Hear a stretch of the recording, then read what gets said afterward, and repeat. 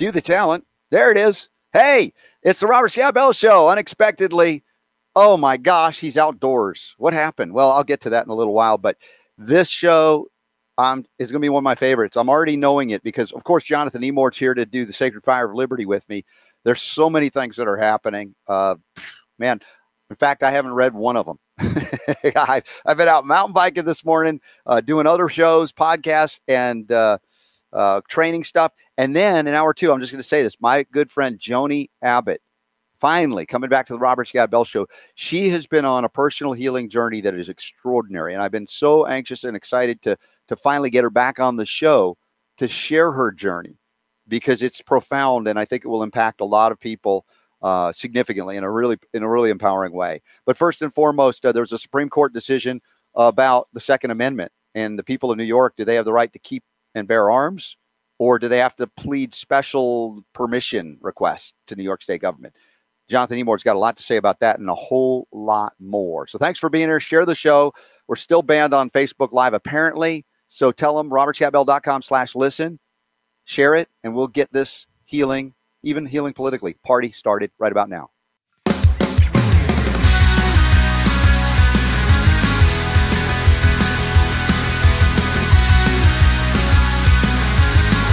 The Robert Scott Bell Show. For COVID funding going into the fall, how much of the supply of vaccines for these small children is there, and how many of the nation's kids will you be able to get vaccinated before you need more money from Congress? Well, we'll get through at least this year. We do need more money, but we don't just need more money for vaccines for children eventually. We need more money to plan for the second pandemic. There's going to be another pandemic. We have to think ahead. And that's not something the last outfit did very well. That's something we've been doing fairly well. That's why we need the money. Another pandemic is coming, according to Joe Biden. Now, is he an accurate prognosticator of the future?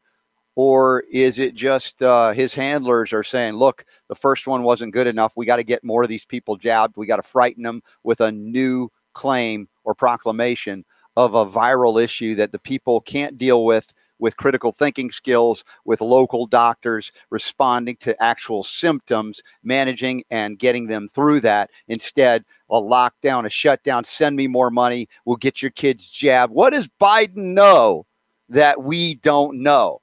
I would argue nothing except what he's being told to know or say. Jonathan Emord, I got to ask you the question. What is he referring to when he says the next pandemic? Well, he, of course, derives his power from a pandemic. He's able to do things that he can't do otherwise with people afraid. Mm-hmm. So, first of all, it's wholly irresponsible because no one knows when and if there will be another pandemic. It's predictable that there may be a pandemic because China created SARS-1 and they also created this one. And so they might as well create a third. It's predictable that they will.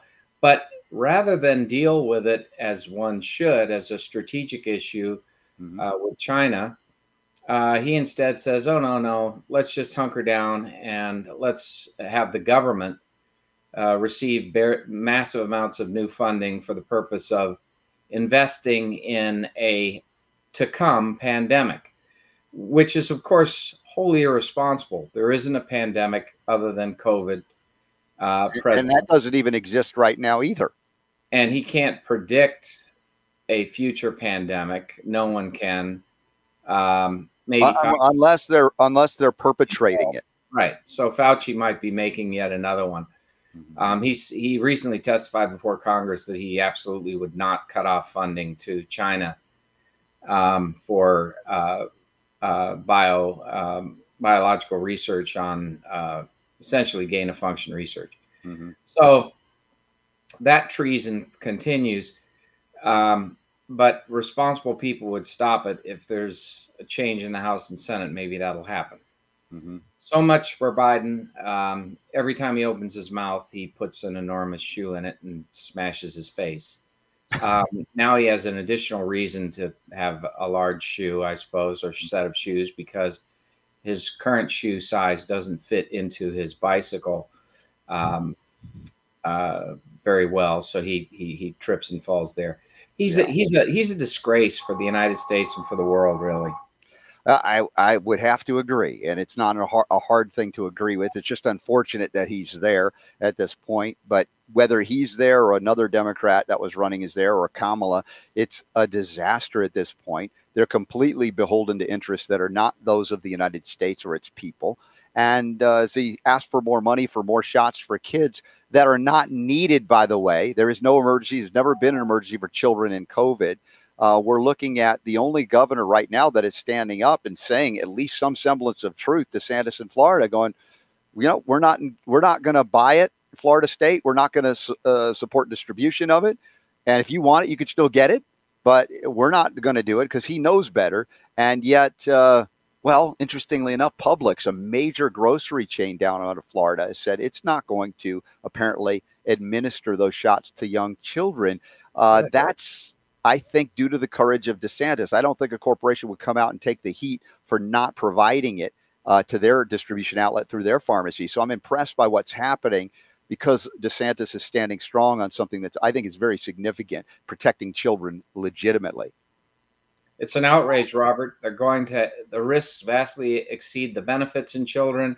And so they're going to subject all children in this country to these risks.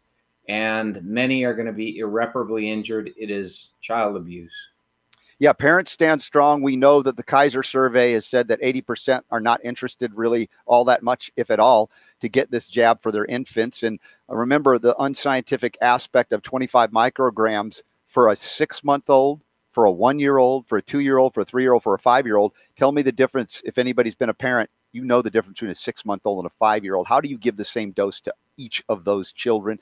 It just, and again, calling out doctors, if you're participating in this scheme, you're on the wrong side of medicine in this place, in this point in time in history, and you're going to have to do a lot of penance in this life or the next.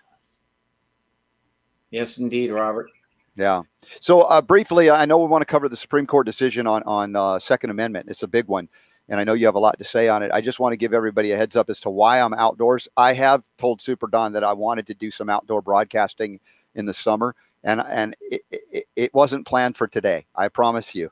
I went out this morning early. I met a medical doctor, buddy of mine, and we went up, great mountain bike ride, got back and had to turn around and do an interview with another podcaster and then a training. And then I'm going down to get ready for the show. And we've got a great one. We already do with Jonathan Emord and then Joni Abbott.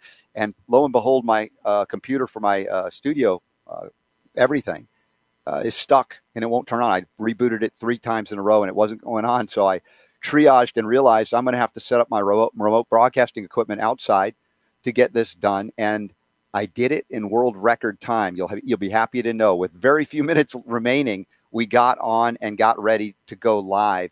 And as you can see, it's washed out. It's so bright behind me that I am not operating from, the third heaven or something right now that I'm aware of. But it's a beautiful day, and I'm gonna have to tough it out, Jonathan, by broadcasting from outdoors. Well, that's your public excuse, Robert. Those who know him well understand that his wife and his kids kicked him out. Yeah. Well, they wanted to be able to be noisy. And, when we do this show, if I'm up in the main areas of the house, that's not working. That's why I have my own basement studio. So now I'm outdoors, and the only thing that could bother me are birds, perhaps. If they dive bomb my head, that'll be a hoot for you guys to watch, but it won't be fun for me.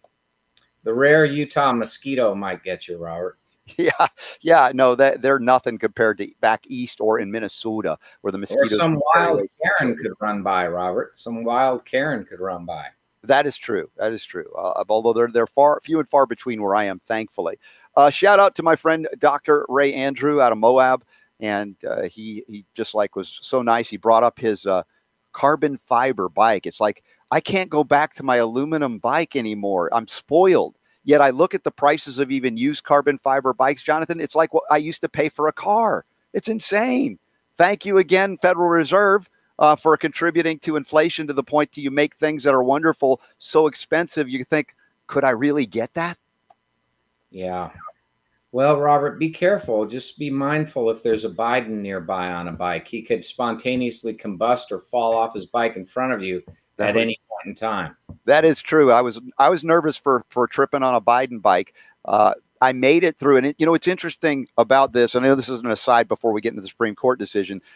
I train more boxing, and that is what they call interval training, right? Where you do intensity, and then you're off for a little bit. You do intensity, off for a little bit. So this morning, I go on a bike ride where it's like 30 minutes straight, 20 to 30 minutes straight. You're going uphill. Now it's a gradual ascent with occasional steeper ascents, and so I'm like, this is not interval. This is solid, consistent push. And the first time up, and I thought that would only be one time up, about 3/4 of the way up, I had to stop, and I was breathing deeply. It was about 6,000 feet elevation, so it was less oxygen. I get it, but I'm like, oh man, I'm not used to this consistent. There's no break. Just keep going. Got to the top, had a beautiful ride down, starting to get my bike legs under me because I haven't done that in a while. And then Dr. Ray, he asked, you want to go up again? I'm like, I don't know if I want to go up again. I was hurting the first time. I did okay.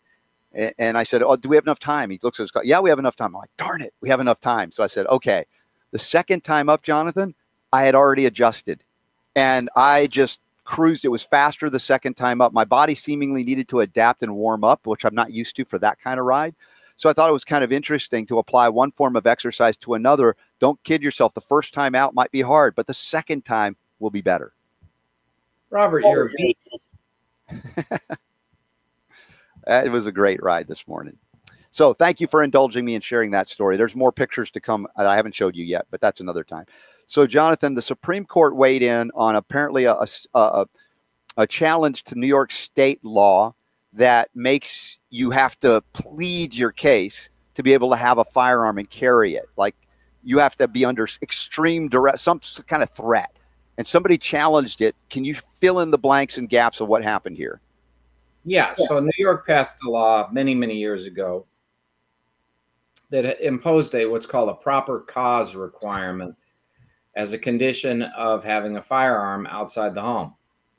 And what that meant was that you had to show that you had a need for a firearm that was in excess of self-defense. That is, a general need of self-defense was insufficient. You had to show some peculiar need to have the weapon, and bureaucrats had to decide that that constituted a proper cause before you could actually possess a weapon outside. So the Supreme Court struck down that law. Justice Thomas wrote the decision for the court. It's a fantastic decision. It adds to Heller and McDonald, the two prior precedents that established a right, clearly a Second Amendment right inside the home. This one extends it to outside the home. It also makes very clear that the Second Amendment is not to be construed in a manner different from other individual rights protected under the Constitution by the amendments. So it can't be construed in a manner fundamentally different from, say, the First Amendment, such that there could be any burden shifting where you would have to prove your need to have a gun. Really? Right. Well, Yeah, I think about the First Amendment. Right. And Yeah. then in addition to that, one of the critical factors, facets of this decision is that they rejected interest balancing. So they dropped what had previously been considered a second part test where they would look at the government's interest. The court said, nope, that's not what we do under the Second Amendment. Under the Second Amendment, we look at tradition. We look at whether or not there had been a pre-existing tradition respected by the Founding Fathers concerning a degree of regulation over a firearm. If not, then there is no basis. If so, then it must fit within that tradition. So the court has rightfully construed the Second Amendment consistent with what the Founding Fathers intended the Second Amendment to do. And clearly the Founding Fathers did not understand the Second Amendment freedom of the right to bear arms to disable someone from protecting themselves in public. And the right to bear arms is ubiquitous. The Second Amendment doesn't cabinet according to location. Does this impact New York in terms of concealed carry, open carry, or both? Well, I think it may, because another round of challenges could be brought on the concealed carry regulations, because the right to bear arms, the court has recognized, is indistinguishable from the home context to the public context. And so whether you have it on your person concealed or not is really irrelevant to your right. You have a right to possess it. That is, you have a right to bear arms, and not only that, you have a right to keep and bear arms. The right to keep arms is one that is open to your discretion as to how you keep them. Mm-hmm. And with regard to bearing them, you have a right to bear them, which suggests that you may keep them in a disclosed manner until such time as you wish to bear them for a particular purpose. Now, what is clear from the precedent, from the history, is the court references this, is that if your intention, apparent intention, is to terrorize by brandishing a weapon in a public space, then that is not protected by the Second Amendment. So, for example, if you start randomly waving that pistol in someone's face or at someone or at a group of people and making threatening statements and so forth, you are clearly exceeding your Second Amendment right, just as you would under the First Amendment if you were to commit an act of defamation where you impugn someone's honesty, character, integrity with false statements. The false statements would not be protected. The abuse of your liberty to keep and bear arms is not protected either under the Second Amendment. So that's all indicated in this decision, well written by Justice Thomas on behalf of the court, and it was a significant decision. It's going to last for our lifetime. 6-3 decision. So it's a very strong decision in favor of the right to keep and bear arms. Now, it occurs to me as I've been observing the states that have passed or reinitialized I think the true meaning and intent of the Second Amendment to allow for, if you will, or not intercede when a person wants to carry both open and concealed without asking permission of the government. This is what has been now called constitutional carry. And a number of states have come on board within the last few years that I thought, did they know something about what was coming down at the Supreme Court level? Did they finally figure out that to restrict a right is not not within the auspices of a constitutional government as it's written and enumerated?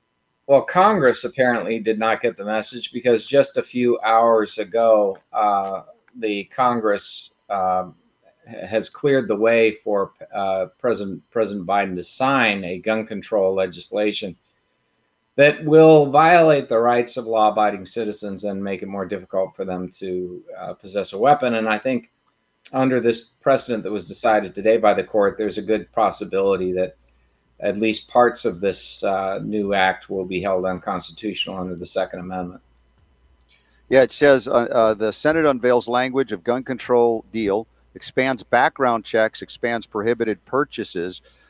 What is it really saying? What is it really doing? I mean, the idea of the ability to acquire a firearm, I believe in my personal experience, does not require permission of the government. I do not do anything illegal with a firearm, and I'm not going through their stupid background checks, and I've not done harm to anyone with the firearm. So if you follow the court's logic from the decision today, then the imposition of a prior restraint on your ability to possess a weapon is unconstitutional under the Second Amendment.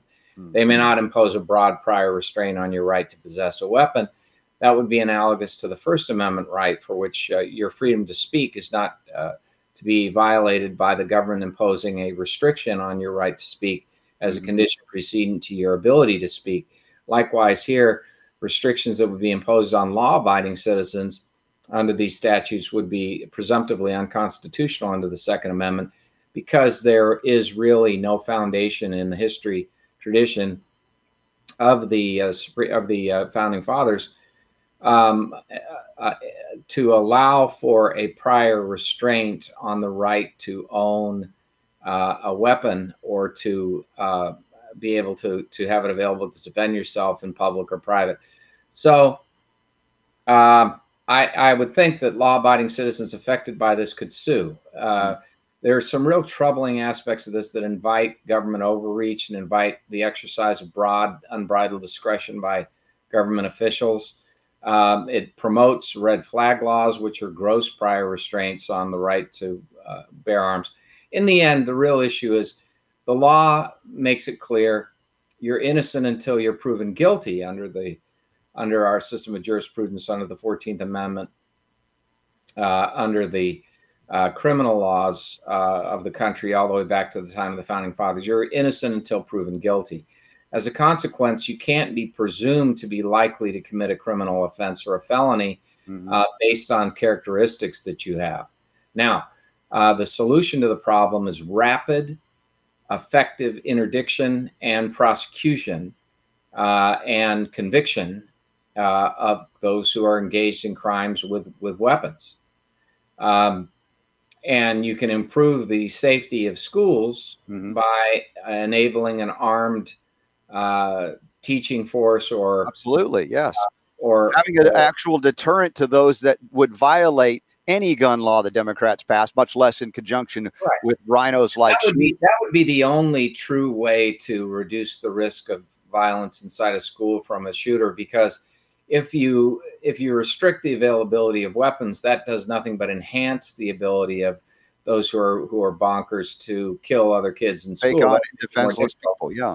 So you need the law-abiding to be armed, and that to be so ubiquitous that those who are criminal have to think twice, 3 times, or not entertain the notion at all before they brandish a weapon and threaten other people. One of the nice things about the right to bear arms is that it's a great equalizer. It prevents the criminal from having free reign, because the criminal has to realize, as many do in Texas, that if you brandish a weapon and want to threaten somebody, there's likely somebody in a group that will be possessed of a weapon who will fire and shoot and kill you before you can get the rounds off to kill innocent people. So many people believe that if you own or want to own a firearm, you must be a criminal. You must want to use it in an illicit or legal manner. And I liken that to, the liberal left that I was interacting with when back in Florida, that we got. I mean, it's Florida, right? I know they got DeSantis as governor, but there's a lot of crazies there that don't have a perspective that guns are more often used in defense of life and liberty and property than to take them. And yet I went out west and relocated. And the first thing we did was we found a firearm that my son wanted, and he was of age to be able to get it, and interacted with, guess what? An off-duty police officer who was selling a private firearm to him. And the police officer, unlike in other areas of the country, did not look at my son as a criminal, but as an American who wanted to defend himself and conduct himself in a good manner and measure. And there was no issue there. And I'm thinking, that was a police officer that sold that privately. And if the Democrats and the rhinos had their way, they would make it impossible for anybody to have a private sale engagement in that regard to acquire something for self-defense. And this is something as well, you mentioned prior restraint of the First Amendment. Think of it this way. If the government said of New York or elsewhere, we are not going to let you speak out on your chosen discussion topic unless there is a existential or essential need for you to do so. We don't. Governor Hochul of New York, Hochul oftentimes speaks hokum. So Hochul is a good name for Hochul. Sure. She's a hokum advocate. Yeah. Anyway, she said something that was reminiscent of Biden's brilliant comment, quote unquote, that Americans during the founding era were not allowed to have cannons. They were allowed to have cannons. Yeah. And she made this statement that, oh, well, if you were to look to the founding fathers for what they would have protected, it would have just been muskets. Completely oblivious to the fact that long rifles were actually used throughout the Revolutionary War to great effect against the British. And so the idea that you would be limited to, and that they also had, of course, pistols. Mm-hmm. So they had pistols, they had long rifles, they had muskets, they had cannons, and they had explosive incendiary type of devices too. Mm-hmm. So, I mean, all of this, when it comes to the right to bear arms, the term arms was understood to embrace a sidearm, Yeah, all manner of firearms, right? A long arm, a sword, a stiletto. I mean, other devices that were used to arm you in defense against others or against enemies of the state, of a free state. So she's completely up in the night, but I like that because it comes on the heels of Biden's idiocy. Now Hochul produces her own hokum, which is that only muskets were intended to be protected, despite the fact that arms at the time included very clearly long rifles. Yeah. Well, and just trying to make an analogy about, for those that think it's legitimate for the government to restrict a right of self-defense, how well do you do with the restriction of the right of freedom of speech? Like, well, you need a special permit to speak out about that. And we have to be sure it's an essential, something special that you need to speak out about that. Of course. Which is another way of saying that we get the discretion, we the deciders in government get the discretion to decide what is important and what is not, taking away your freedom to make that determination. And it is simply an unacceptable level of regulation, as Justice Thomas made clear in his decision today.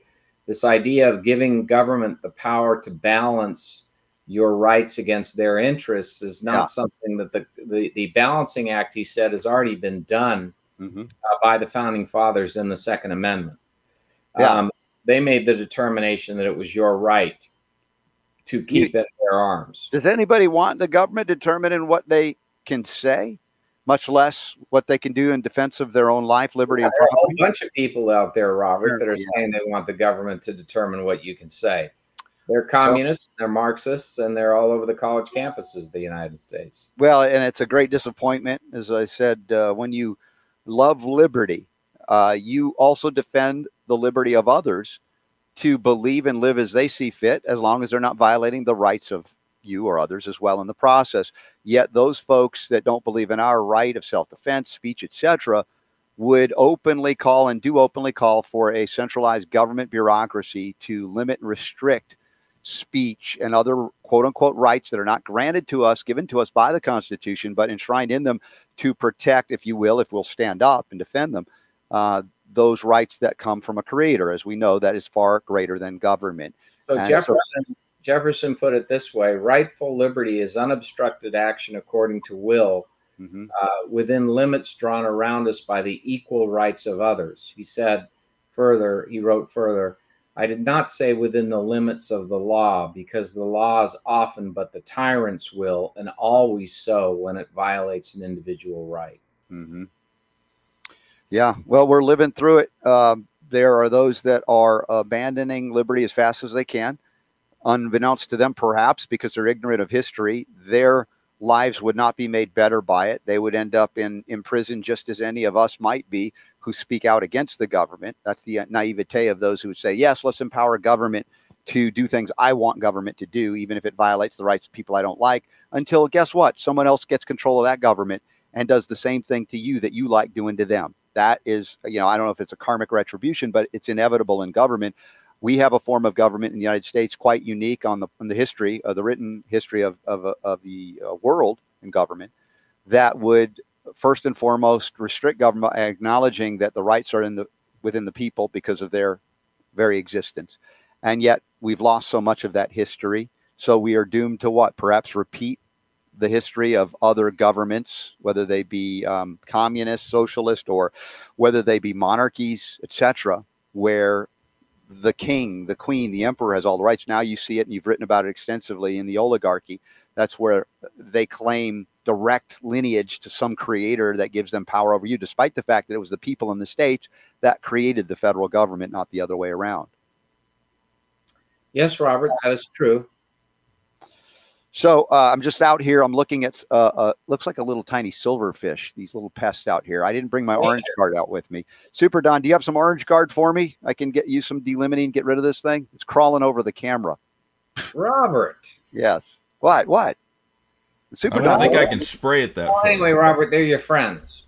Yes. They're just annoying right now. I don't think I can spray it that far, Robert. Show everybody that this is delimonene. And Jonathan, you know about delimonene. You've encountered this before. It's a distillate from the orange peel, right? Oh, yeah.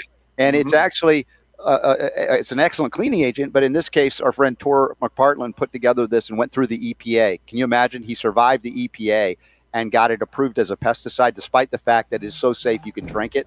I sprayed some in my mouth the other day, much to the shock of Super Don, and I lived. But it kills totalitarian conceptions on contact, Robert. That's a lovely thing too. That we didn't know that it had that added bonus. Yet another benefit there. Huh? Yeah. So did I send you a picture, Super Don, of me with the Orange Guard in my greenhouse? You did. I did. Okay. You don't have it, do you? I will momentarily. You're looking at me like, or not? You're looking at me. You're looking like you didn't. I was not prepared for the RSB Orange Guard, but well, I was not prepared to do this show at all. So, well, the silverfish was ready. The silverfish was ready. That's true. I'm guessing that's what it is. A little. There's Robert. There you are, Robert. Can you see that? There it is. Yes. Robert in the garden with the Orange Guard. So I just wanted to show you because I grow everything equivalent of organic. I don't ask for permission by the federal government to label it organic. I'm not selling it in commerce. But the point is, if you do have a bug problem inside of your house or outside your house, I'm encouraging you not to use things like Roundup and glyphosate and toxic poisons. It's things that are so safe. Cats, dogs, birds, they're not going to be harmed by this. You're not going to be harmed by it. Your kids aren't. And that is the Orange Guard. So check out orangeguard.com. and pick up some. I think you can even get it at major retailers, but it's a great product. I've known about it for years. You probably can create it in your garden, Robert. Yeah, I don't know if I can grow much citrus at this elevation and latitude, but look, my wife's bringing me some, so I'm gonna spray the camera, and then it's not. Look at that! There, that's a huge Orange Guard. That's as big as your head, Robert. It is. Well, that's not hard. I've got a pea head, so. But it's a large container that you guys can use. There it is. That's in the greenhouse this morning. I took that. We had that picture taken. My wife took that. Thank you, honey. So shout out to everybody. Also, upcoming events. A special shout out to our friend G. Edward Griffin, author of Creature from Jekyll Island. He's hosting the Red Pill Expo in Indianapolis, Indiana, and that I will be emceeing that event, speaking at that event. Hope to see you there. And there are virtual tickets too if you can't make it over to Indianapolis, July 7th through the 9th. And that's the next trip coming in addition to the Health Freedom Expo. That'll be later in October, mid-October, that Jonathan and I and many of our friends will have a reunion in Tinley Park outside of Chicago, TrinityHealthFreedomExpo.com. Sign up if you want a booth, if you got a product, a service, something that the Health Freedom crowd would love. Just go over to TrinityHealthFreedomExpo.com. They've got $100 off just another week until July 1st, your booth. And it's so worthwhile. Truly exciting things. Congressman Dan Burton. Oh, yeah. He's going to speak about health freedom and about the history of his struggles against the bureaucrats in Washington, how he used to batter them about quite a bit. And then he's also going to present a movie on mercury. It's a short movie, but on the hazards of mercury from the University of Calgary, which shows that even minute quantities of mercury have devastating effect on children's neurological health. And it's a good movie for a lot of people. Everybody should see it. But he's a legend, honestly. When you talk about late 20th century in government fighting back against the oligarchy, he's one of the few that you can count on, maybe one hand, that actually was willing to stand up and really fight. Absolutely courageous, didn't care about all the attacks that came from the left against him. He just forged ahead. He's a hero of mine, that's for sure. Is he like in his 80s now, at least? Yes, he is. I think he's 83. Wow. Yeah. So, folks, another reason to come to the Health Freedom Expo, to be exposed to real history, still alive, living history, what we've been through, how we got where we are. He was the head of the Government Reform and Oversight Committee, the most powerful committee with oversight over the FDA and Congress. And he used the power of that committee to go after FDA commissioner after FDA commissioner, forcing them to answer for such things as denying kids the right of access to experimental drugs when they were dying from cancer. And they were playing this role of protecting the drug industry from any form of competition, even from competition from the release of drugs to kids who needed them, who were dying from cancer. And he changed a lot of that. He laid the foundation for that right to try law that Trump finally got through. But he, in so many ways, I mean, he was amazing. Has there been anybody like him since then in Congress looking at oversight at FDA and actually using that position appropriately? The fellow from Jim Jordan. Jim Jordan has been very good, Mhm. and Dan likes him very much. But I got to tell you, I mean, I am so impressed by Dan Burton. I think the world of him, and he's a great American hero. Yeah. He is like if you talk about Ronald Reagan being like George Washington, then Dan Burton was Washington's Lafayette. He Mm. was absolutely tireless advocate of individual freedom of choice, liberty, and the Constitution. So. Well, I'm so looking forward to meeting him again. It's been a while since I think I met him once at one of these events. And if Dan Burton is indeed, as you say, coming to the Health Freedom Expo, another reason to be there. Also, maybe we can coordinate getting him on the show in preview, of that event at some time between now and October would be amazing.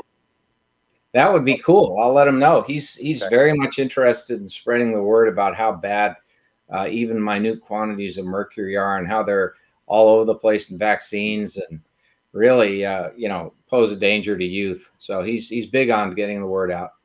I'll let him know, Robert. Thank you. And if you're just joining us, it's the Sacred Fire of Liberty Hour, the Robert Scott Bell Show. Although I'm on 2 hours a day, 6 days a week, Jonathan doesn't have that much time to be on. So 1 hour is all we ask. And most of the time he shows up. Actually, it's great. And we get to do this. It's just a joy to be with you, to talk health, freedom, healing, liberty, and more. Body politic, economics, all of that. Special event each week here on the show. RobertScottBell.com/listen. We're still banned on Facebook Live, apparently. So please tell your friends that normally watch it there, come on over and join us in the live chat room. I see you guys are making fun of me. They want me to get a flat top haircut like you, Jonathan. I don't think my hair is thick enough. I don't think my hair is thick enough to do that, as you can see. Well, at least cut it very, very, very short, where the earphones go over, that thing you have connecting them, so that it can naturally sit right in there, be secure. I'm just concerned that my hair comes back after I wear the headphones on top. That doesn't wipe it all out. So I don't know if I'm going to go that route. Well, if you believe in liberty, you want to liberate your skull from the hair that has regulatory constraints. And that's what I've done. I did not know my hair had regulatory constraints. Yeah, it operates very much like federal bureaucrats. It really crawls all over the top of your skull. And by cutting it back, you're really showing your love for this country by pruning the regulations. I think that goes against the Samson analogy, though, that I remember biblically about the hair. But that's true. We don't want people to be weakened by it, but yeah, I think they'll be happy to be without hair. All right, let's talk about Biden's ticking time bomb, the revenge of the lockdown voter. What is this story all about?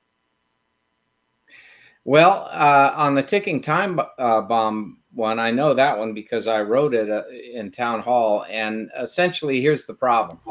There's no question whatsoever that Biden is aware of the fact that fentanyl is pouring through the southern border because he has an open border policy, essentially, and that it's causing generations of Americans to lose their lives. I mean, we're talking about upwards of 50 to 70,000 Americans are dying every year from fentanyl overdoses in the age group 18 to 45. It's the leading cause of death in that age group. And that's a direct result of Biden doing nothing to stop the Chinese from putting fentanyl into all manner of drugs and importing them through the cartels into the United States through the open southern border. That's one example. We, of course, have numerous examples, MS-13, the 18th Street gangs coming through, numerous other gangs coming through that are highly violent and ending up in the cities committing atrocities. Then we have his advocacy of sanctuary cities and so forth. The point is that all of this combined reveals a stark truth about Joe Biden, which is that he is willing to accept that his creation of a ticking time bomb in the United States, where it will blow up all over the country at different points and under different circumstances.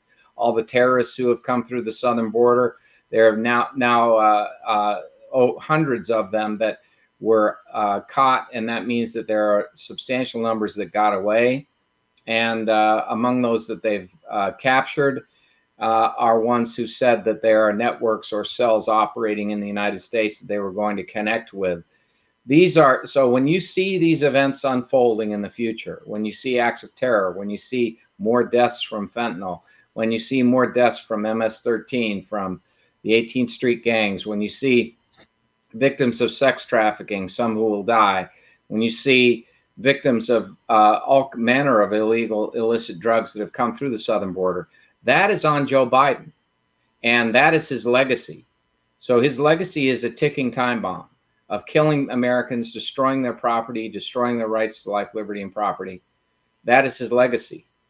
And it's not one that he is unaware of. So you have to ask yourself, what type of a person as president of the United States would condone, and let alone advance and promote, as he is, the destruction of the United States, including the massacre of Americans as a result of allowing people in who want to destroy us? Who would countenance the destruction of the United States?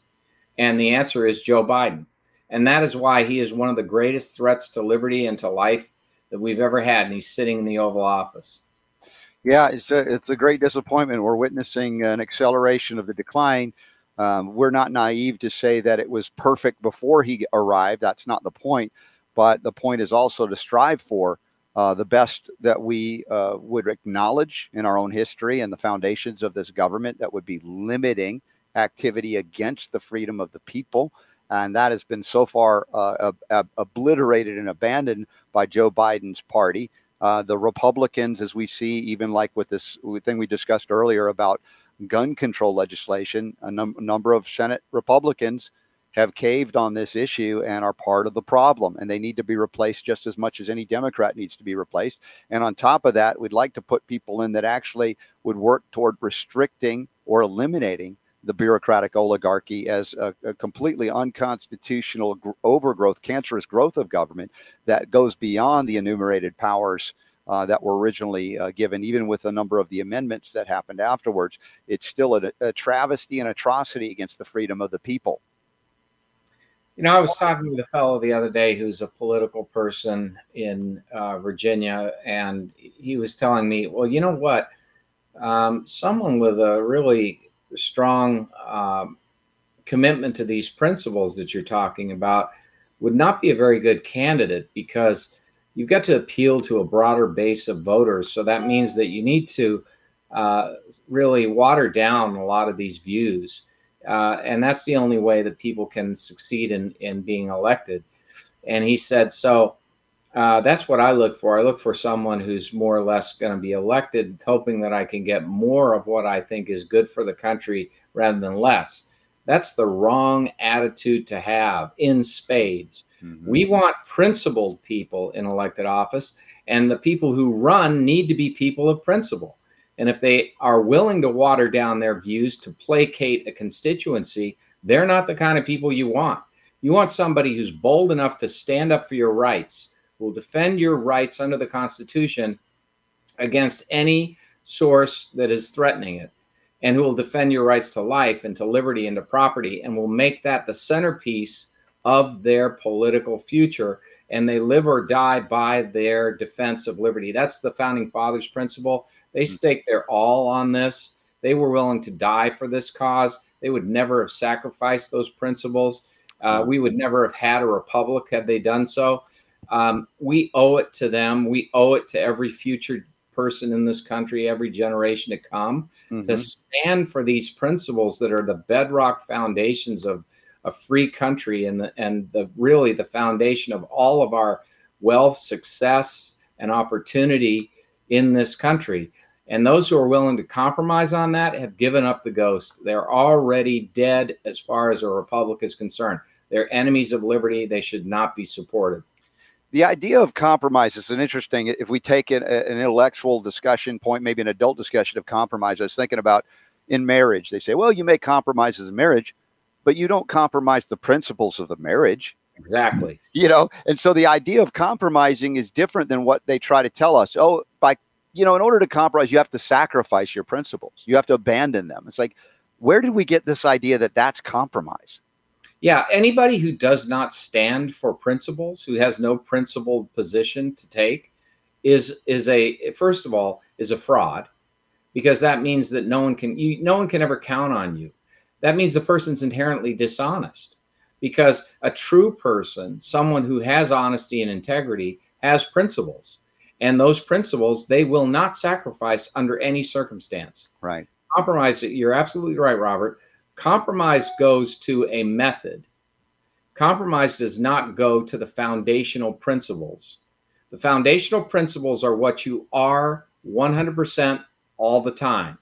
You're not going to allow your children to be sold into slavery, or your wife to be sold into slavery, or take your position that people ought to, that you disagree with them, that they ought to have their mouths shut by government. You're not going to compromise to achieve these ends, because these ends violate your principles. And but what's shocking to me, and you pointed this out, this is what happened with the violation of the Second Amendment by Congress today, and Mitch McConnell's vacillating position where he's willing to accept infringements on the Second Amendment. You got to ask yourself, well, what kind of a person would do that when the Second Amendment is clear? It's a foundational principle of this country. You don't violate your constitutional oath to achieve a political objective. Exactly. Well said. And I thank you for that, because that level of, let's say, intellectual discussion about things like compromise are sorely lacking. So people really are convinced that compromise is about abandoning principle a little bit. No, not at all. If you have a principle, stand by it, live by it, even die by it, if you will, because that is a foundation for life, and you believe it with all of your, let's say, might, but certainly all of your existence. Those are the things we're talking about that are quite different than what we see political expediency of a rhino Republican up there in Congress saying, yeah, we need to restrict certain aspects of the Second Amendment. It's like, did you ever believe in the right to keep and bear arms as a principle, the right to self-defense as a principle? And if you did, why would you be allowing the chiseling away around the edges of that? Yep. That tells me they never had that belief in principles. I mean, I doubt very seriously anyone would seriously defend him as a principled person. He has no principles. He shifts his position with whatever political wind is coming that's major. But what I find fascinating is that he will go down in history as the modern president who had the least interaction with the press, answered public questions the fewest times. Mm-hmm. He's ruling like a dictator. He wants staged media events, and he wants them to glorify or support whatever position he wants to take. He's so incompetent, he's so compromised intellectually that he cannot even communicate a canned message to the public. So they have to limit his exposure to the media to just a few minutes, and it has to be carefully scripted. Whenever he deviates, as he did the other day, I mean, as we were talking about at the start of the program, where he starts talking about a second pandemic. I mean, anyone in their right mind would realize if you go down that road, you are going to create needlessly a massive firestorm of public resentment, hatred, and political ruin for yourself, because the American people are sick of this pandemic.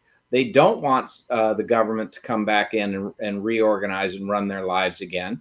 And people all over the political spectrum are tired of the pandemic, and they're tired of being lied to. So you've got, here he is saying, well, we have to plan for another pandemic, one that isn't even on the radar screen yet. We have to plan for it. And the American people understand that to mean we have to take steps to put into place things that will happen with the government taking away your rights so that they can happen expeditiously at the start of anything that we call a pandemic. Yeah, it's just stunning that anybody doesn't, let's say, see this. Except I know a lot of people living in cognitive dissonance. We are, unfortunately, Jonathan, number one in the world in taking pharmaceutical drugs, FDA-approved drugs, which, there is a small basis for legitimacy when needed, but for the most part, there is no such thing as an FDA drug deficiency syndrome or disease. Made in China. Yeah, and many of them, in fact, are indeed made in China. So we talk about the media, a media bubble. Apparently, it's real. There's an article here about that. It says the media bubble is real. Study shows massive disconnect between journalist public. I mean, who are these people? I was talking about, prior restraint on speech. if anybody, not that I'm for this, this is just a joke, but I would restrain the media because they've all become mouthpieces for global governance, larger centralized bureaucracies. And that is, you want to talk about dangerous speech. If anybody believes it's an ideal thing, that's dangerous. But still, I'm not going to restrict their speech. The problem is they're restricting ours or attempting to. Yeah, they're part and parcel of the big tech movement to keep out of the public forum any speech that dissents from primary liberal positions. And that's the antithesis of the First Amendment. These people are supposed to call themselves professional journalists, and they really just behave like propaganda ministers. Mm-hmm. So the bubble is real. We've seen that. They're just literally twisted media members. The real media is happening here on this show. The podcasts that are out there that the average folks that don't have a degree in journalism and aren't interested in working for legacy media owned and controlled by just a few major multinational corporations, that's where real speech is happening. Also in your, I hope in your church, I hope in your living room, at your neighborhood 4th of July Independence Day parties, that real speech is happening where you're talking directly about the threat to genuine liberty for ourselves and our posterity that's right now an imminent threat under the Biden administration. And we'll see what happens in the midterms. Again, that was the question I had about this article at Brownstone Institute for you. It's called Revenge of the Lockdown Voters. We just had Jeffrey Tucker on from the Brownstone Institute. He's right now at the Porcupine Fest, Pork Fest in New Hampshire, the Libertarian Festival there where my son is with the Goldbacks. And pretty profound intellectual honesty about that Brownstone Institute and what they're putting out. Yeah, great institution, that's for sure, Robert, and I'm very grateful for them. So it looks like if we're talking about the lockdown voters, are we talking about the folks that feel disenfranchised from the last election? I think what we're seeing grow is a new constituency, a new political constituency comprised of people who are demanding that government defend their rights and dismantle the state that Joe Biden has created. Mm-hmm. I think what Joe Biden has successfully done is alienate virtually every part of America, with the exception of the radical fringe. And even those guys are grossly alienated by Biden on the point of his lack of efficacy. So the far left wants another person instead of Biden to run. And the rest of America is so sick of Biden that we want to get rid of him as a president and get him out in 2024. And there really is no future for Biden. I just don't see it happening. When it comes to who they're looking for, I think there's this new constituency building that's a majority of the population, voting age population, that is looking for defense of their rights and protection for property rights, so that you can have access to gasoline and you can have access to oil, home heating oil, and you can have production of it in the United States, and the costs of gas and oil can go down, and inflation can be arrested, and a supply side emphasis, and all of these things that make sense, that have practical utility and actually will bring about an arrest to inflation and a reduction in inflation, and a restoration of markets and a restoration of the American success story, the American dream. These are appealing to a broad constituency of Americans from other countries, including Mexican Americans and Americans from Latin countries writ large, who've come here for an opportunity society that they're disappointed to see Biden taking away. There is the suburban mom who's now greatly offended by the deprivation of parents' rights in the schools on a Marxist agenda. There are parents writ large who are offended by this emphasis on gender fluidity and sexualizing children as early as preschool. There is a huge rejection of Biden's open border policy. There's a huge rejection of Biden's refusal to champion American oil and gas internationally, such that we could replace Russia instead of allowing Russia to turn simply to China and to India for taking up the slack on Europe. In other words, there are parts of offended constituencies who have been richly offended by Joe Biden, neglected by Joe Biden, and victimized by Joe Biden, who are now forming a new Republican Party constituency. It's 75% of independents are leaning Republican, and even upwards of 30% of Democrats, who historic Democrats, are going Republican, and there's near unanimity of upwards of 100% of Republicans who are advocates of these same types of principles. So we're ending up with a new coalition that is overwhelmingly powerful. Will sweep in Republicans to the House and Senate in 2022, and will probably usher in a Republican president in 2024. It's hard to consider a scenario where a strong Republican candidate would not win in 2024 for the White House. Well, unless they monkey with the election process, which, again, there are serious questions that haven't been answered. I don't know. Had you seen the documentary 2,000 Mules yet, and some of the things that were alleged in there? It just is an absolute mess. And you think about the history of Americans going into what they call third world nations to monitor elections to see that they're free and fair. I don't want that to have to be reversed. But, dude, we got to watch like a hawk what's happening there. Yeah, when you move away from in-person voting and you have voting boxes and you have mail-in ballots, you get into this area of fraud, and it's very hard to ultimately prove. But, you know, what that movie has done is show that at least there were a network of individuals who were committing fraud with the voting boxes, and the extent of it is difficult to ascertain. No. Whether or not any individual vote was fraudulently cast is very hard to prove.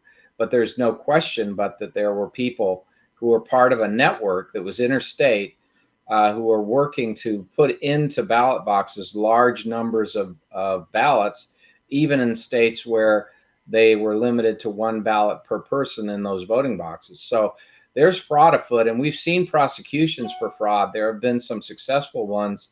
The real question is, what is the actual provable extent of it? That's the problem. So in the future, we have to make it more difficult to commit fraud in voting and easier to prove fraud when it happens. And that means getting back to in-person voting, or if you have an absentee voting system, one that has a very good set of checks that ensures that the person is who the person says they are. Or alive. Yeah. I mean, it's not asking for much, y'all. All right, Jonathan, we're about out of time. Sacred Fire of Liberty Hour. What a great hour. Thank you for carrying it for me, as I barely could be here for this show based on what happened technologically right before showtime, Jonathan. And if I don't get to see you beforehand, of course, the Health Freedom Expo is coming up fast. I know it's still just summer, just started, but days are moving quickly, and can't wait to see you, my brother. Yes, sir, Robert. Take care, my friend. All right, Jonathan Emord, Sacred Fire of Liberty, each and every time of the week this day, Thursdays, first hour. Very excited second hour, because one of my best friends in the whole world and a broadcast legend to me, she's amazing, Joni Abbott, finally getting back on the Robert Scott Bell Show, and she's been on quite a healing journey in her life. And, you know, I've been a witness to some of it, but there's so much that she's been doing that I'm not aware of now. And I really want to catch up, because I think it's going to have a profound impact on many of you in the audience that are stuck or looking for something, and that you've done so many things and there's always something that we're missing, maybe a little, it's something. And there may be some things Joni's experienced that can help us all. So we're going to talk to her next hour. Quick thank you as well to our friends at the Neutronics, the IGF-1 product that I'm taking. And Super Don, can I show my muscles or no? I always have to ask Super Don for permission just to show you what's going on. But if not, it's okay. It's okay if I can't. I don't care. Go ahead. Now you don't care? Today you don't care? Go ahead. Well, you made me out to be the bad guy. All right, no. Look, it's just like I'm ripped now, okay? Yeah, yes, you are. So there you go. You are, yeah. And I want to say thanks to Christopher Key for hooking us up. We're getting some fitness on. Today I had a great mountain bike ride as well, using some muscles I'm not usually using at the kickboxing gym, but made it through. And again, thanks to Cardio Miracle as well for their support, because the oxygenation was definitely needed today at 6,000 feet altitude. So with that, Super Don, I don't know what else to say for this hour before we take a quick break, and we'll bring Joni into the mix, right? Say, see you in about 3 minutes. That's all you got to say. You said it. Now the power to heal is yours. All right.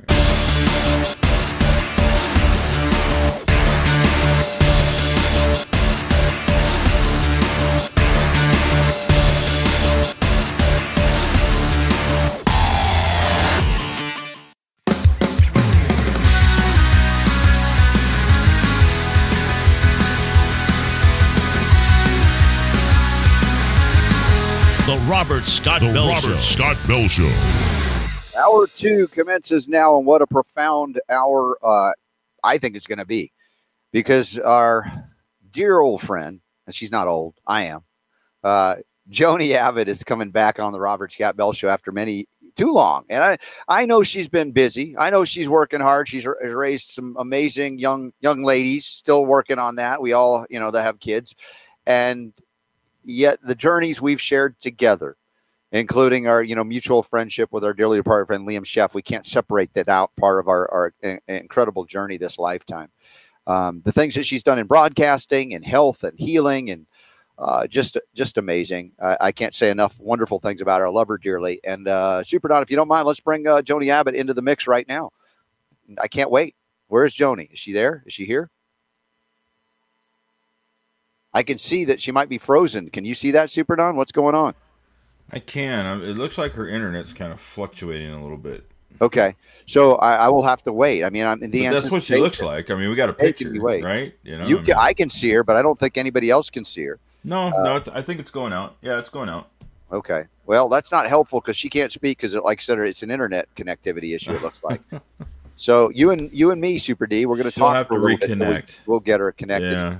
I think it looks to me, I was looking at her internet, because we can see that through here. And it was kind of going green, then yellow, then red, then green. So I had that happen on one remote we did, and thankfully, it's holding today. So how's the outdoor version of the Robert Scott Bell Show going so far? You know what? Now that the light has shifted, we can actually see some stuff behind you. It doesn't look like the second coming of Christ is taking place behind you.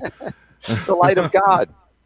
Oh. Yeah, and as the sun moves over, I might get more backlit this hour, but that we could do this. And what I was a bummer, though, right? I mean, you had to go outside and do the show today. Oh, it's not so horrible. Oh, I'm not. Man. Honestly, I'm not complaining. What I am impressed with is that now I guess I've used the remote setup enough that I was able to knock it out in 5 minutes and get up and connect it. That's impressive. That didn't used to be the case. So I'm really comfortable with that now. That we've got at least a basic system. I still don't like wearing these cans on my ears. They heat me up, indoors or outdoors. So I switched out. As long as you can hear me, okay. Oh, hold on a second here. Hold on. All right. Hold on. As Super Don I've got you on speaker now, so you're on the show. What's going on? Thank you. Well, I am just trying to get all of this. I have no idea. I went to a higher powered internet in order to do this show. Are you on Wi-Fi? Is that what's going on? I'm on 5G, dude. I went all the way to a different place so I would have absolute. Okay. You know what I mean? Higher powered internet. Right. But I'm gonna try to move locations so then that way we can try to get it better. We'll chat on air here for a little bit and we'll await your return. Mm-hmm. All right. Or is there any other place that I could call into? Is there No, this is it. Just reconnect. This is it. Okay. No worries. Okay. All right. We'll see you soon. All right. Thanks. All right. Bye-bye. All right. Well, this is a technology that we've done better with than the previous thing I've used, but occasionally there's a snafu somewhere in there, so we'll make our way through it. We will. Reminder again, Orange Guard. You guys haven't tried this yet? OrangeGuard.com. And have we got Tor, the developer of this? Is he scheduled yet? Have we got him scheduled?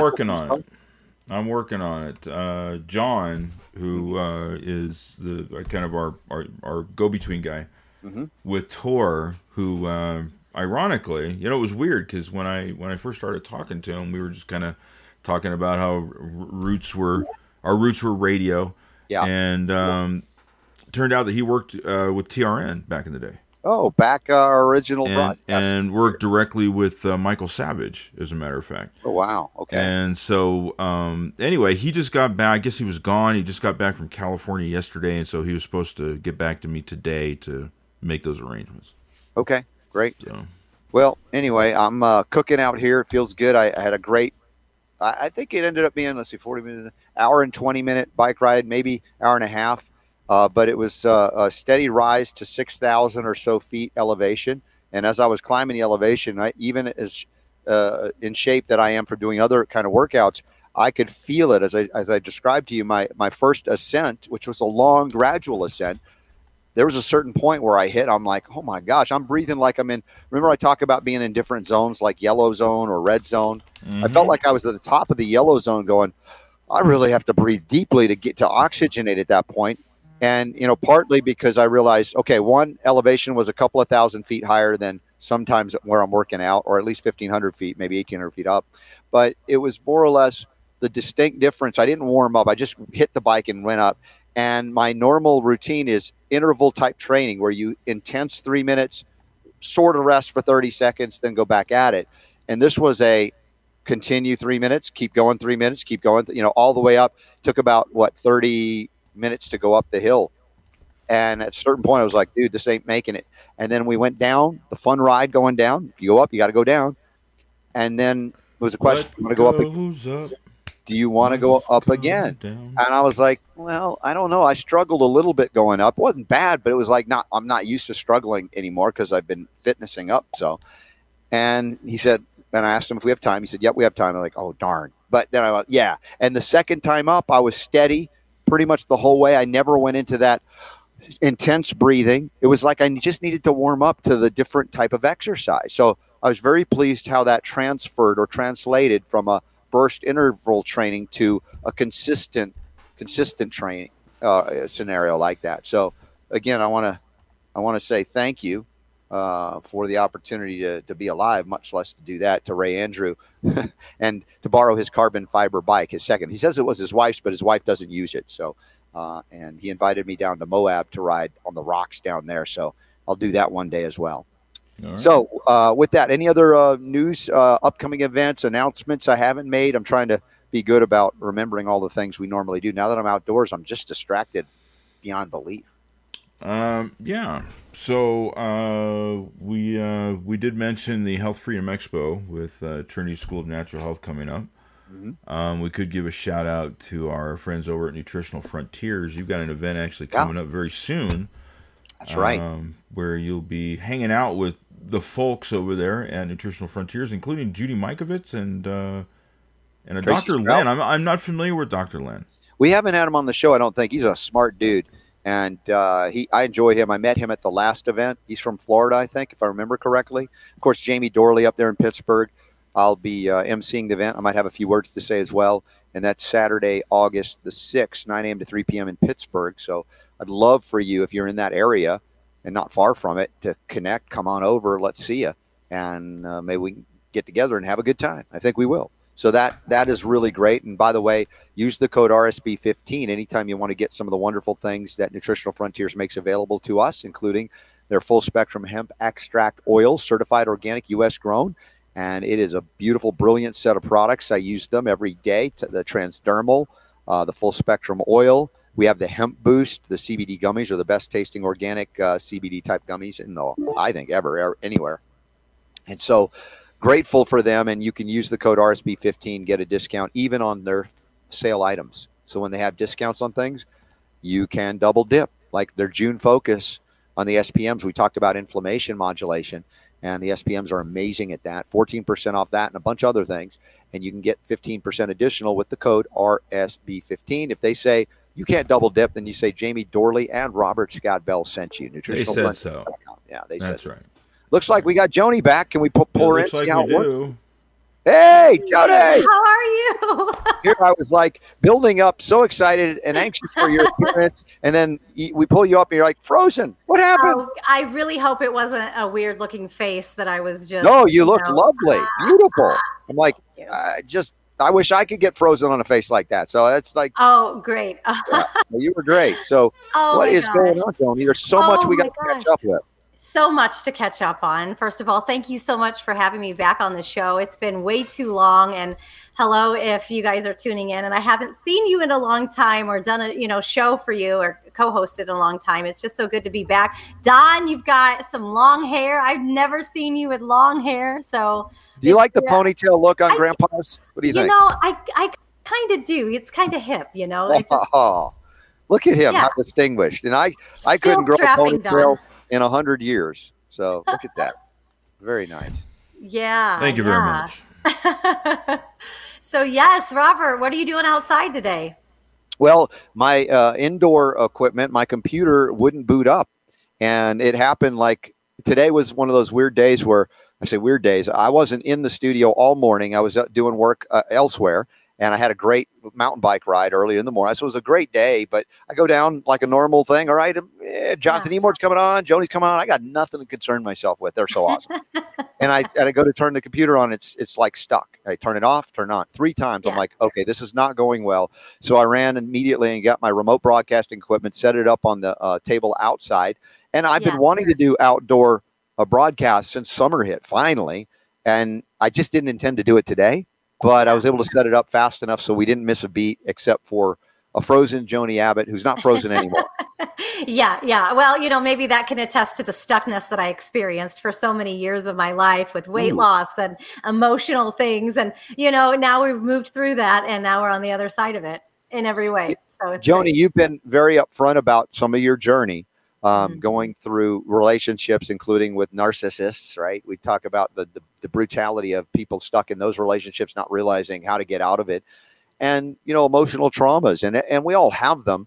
There are some themes that are unique more to women than men, but your journey of emotional, let's say, I don't know, is it injury? Is it chronic? What is it that causes you to have impact on the physical body as well? And we know the body, mind, spirit connection, but you've been, I don't know, charging through this, trying to figure this thing out for so long. And I've kind of been able to catch up a little bit and hearing amazing things are occurring. And I just couldn't wait for you to come on and tell us what have you been doing? Oh my gosh. Well, I mean, Homegrown Health is 10 years old this year, right? And I've been on your show since 2011 as a guest or interview or co-host on some level, right, in the last several years. And you've seen me through ups, downs, all arounds, and everything in between. And so the things that I have really started to piece together in this journey were the emotional components and how they affected your physical health. But then it went deeper than that. It went back to food as medicine,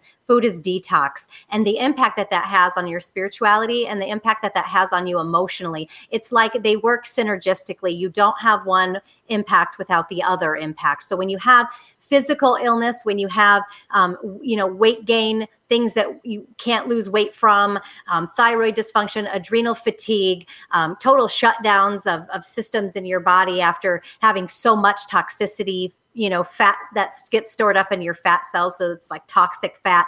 Once you start having those things and you start piecing the components together with the emotional connection and you start addressing both things, I would try to address one, but not the other, or try to, work my way from the outside in. Maybe if I just eat better and work out, but really what does healthy mean in our society, right? We've become so disconnected from food and food as medicine. We don't even know how to use it to heal ourselves. And so it's just been this ongoing journey, ongoing attempts at different protocols. And then finally realizing that when I address the foundation of childhood wounding, narcissistic abuse in my life, when you start addressing those things, a lot of the answers will come. It starts to open up this floodgate of room and potentiality for the universe to just deliver. It's really cool. So yeah, and knowing a lot about what you said in that journey of, let's say, let's focus on the physical, the eating, the this and that. Yeah. We recognize there's emotional things. Let's focus there too. A little. There had to be something that is unique, perhaps different than what I knew of what you were doing. The things that the journeys that you've been on to hit another level where you go, oh, this is different, right? Something's happening that's different. And I'm intrigued by that because I think a lot of people have been through this journey and feel stuck. They hit a plateau. They can't seem to get past something. If there's something that you could share with us about maybe that could help others to be on this journey, but what happened? What did you find? What are you doing? Yeah, self-permission to do whatever it takes, right? I think that is where, it's rocking the health world like you do, right? It's the giving yourself the power to heal is yours. It's realizing that you do have the innate power to heal each and every symptom, each and every ailment, each and everything going on in your life and in your body. First it starts with this and it starts with your heart. You have to make up your mind that this is it. It's whatever it takes. So then you start there. And then once I started being willing to do whatever it took, I started to look into, the fact that like traditional Chinese medicine, Bach flower remedies, things that help your body and your organs process the emotions at a cellular level, process the emotions at an organ level where they can become stuck and stagnant. You get the toxicity out of your life in every way. If that's relationships, if that's people, you get the food, the body skincare products. You just decide, like, I'm done with toxicity, right? We like our products, we like our food, like we like our people. Non-toxic. Yeah, exactly. And so you just give yourself permission to do whatever it takes, including if that means you have to blow up your life, leave your job, leave your career, which I did all of those things. I left my marriage, I left my life that I had that I once knew. I jumped back into my radio career. I left that in 2020. COVID just, did the rest of that in. I had left a full-time career in radio to pursue, my passion in health. And I had tried a couple of different jobs in between there, which were all stepping stones to where I was. But when I got finally serious about making my self-care and my own self-love a priority, and it was a non-negotiable in my life every day. And I just kept after it. Clean eating, no cheating, right? Because you're really not cheating. The only person you're cheating is yourself in that moment, because then you're just choosing, more toxicity. Then the emotional component, the spirituality component of healing. Once I started like all of those things in tandem with some awesome coffee enemas, woo-hoo. Yeah, it's super fun. That's crazy. Then I just started to release years of trauma and toxicity. Look, a lot of people don't like to go back to their childhoods. And most people I know, especially in the self-sacrificing Midwest, they like to be allergic to things like therapy or personal development. And therapy only took me so far. Talk therapy only got me so far, because somatically, these things were trapped in my body. They were trapped in your cells. If we ever, understood, I know we've talked about him before on your show and mine, Dr. Emoto, the fact that water has memory. Your cells are made up of water. We have lifetimes of things that we carry with us, even repressed trauma, repressed childhood memories. And unless you're addressing those and working to uncover those and fully heal those, like, there's always going to something will show up in your health as a result.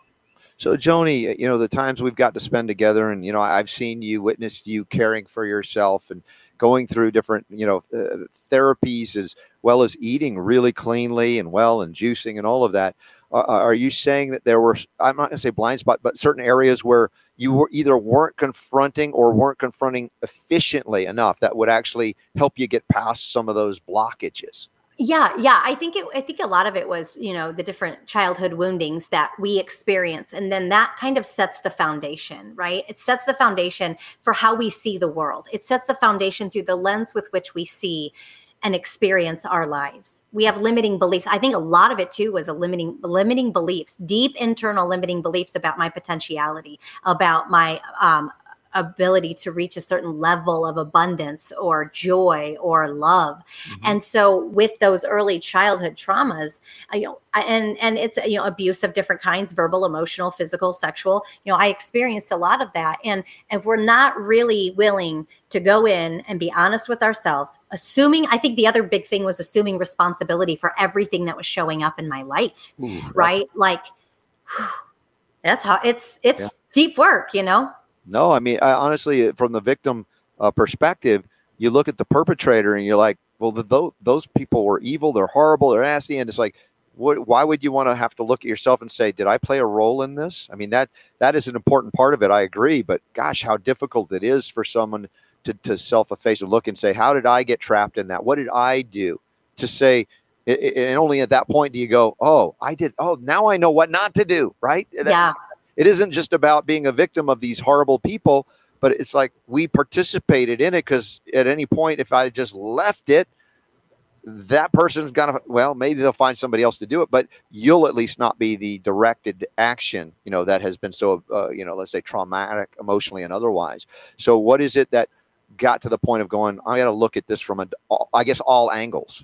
Right, right. Well, if you, so I have so much to share about a teacher that I have and a 66-day cleanse that I'm doing, and I'm back in school for to do plant-based whole foods eating as medicine, safely learning to teach people how to detox their bodies using food. And I'll get to that at Health Mastery Institute. That's where I've got all my certifications through Trinity School of Natural Health for health coaching. And now I'm moving on to a little bit more in-depth studies on nutrition and plant-based eating through Health Mastery Institute.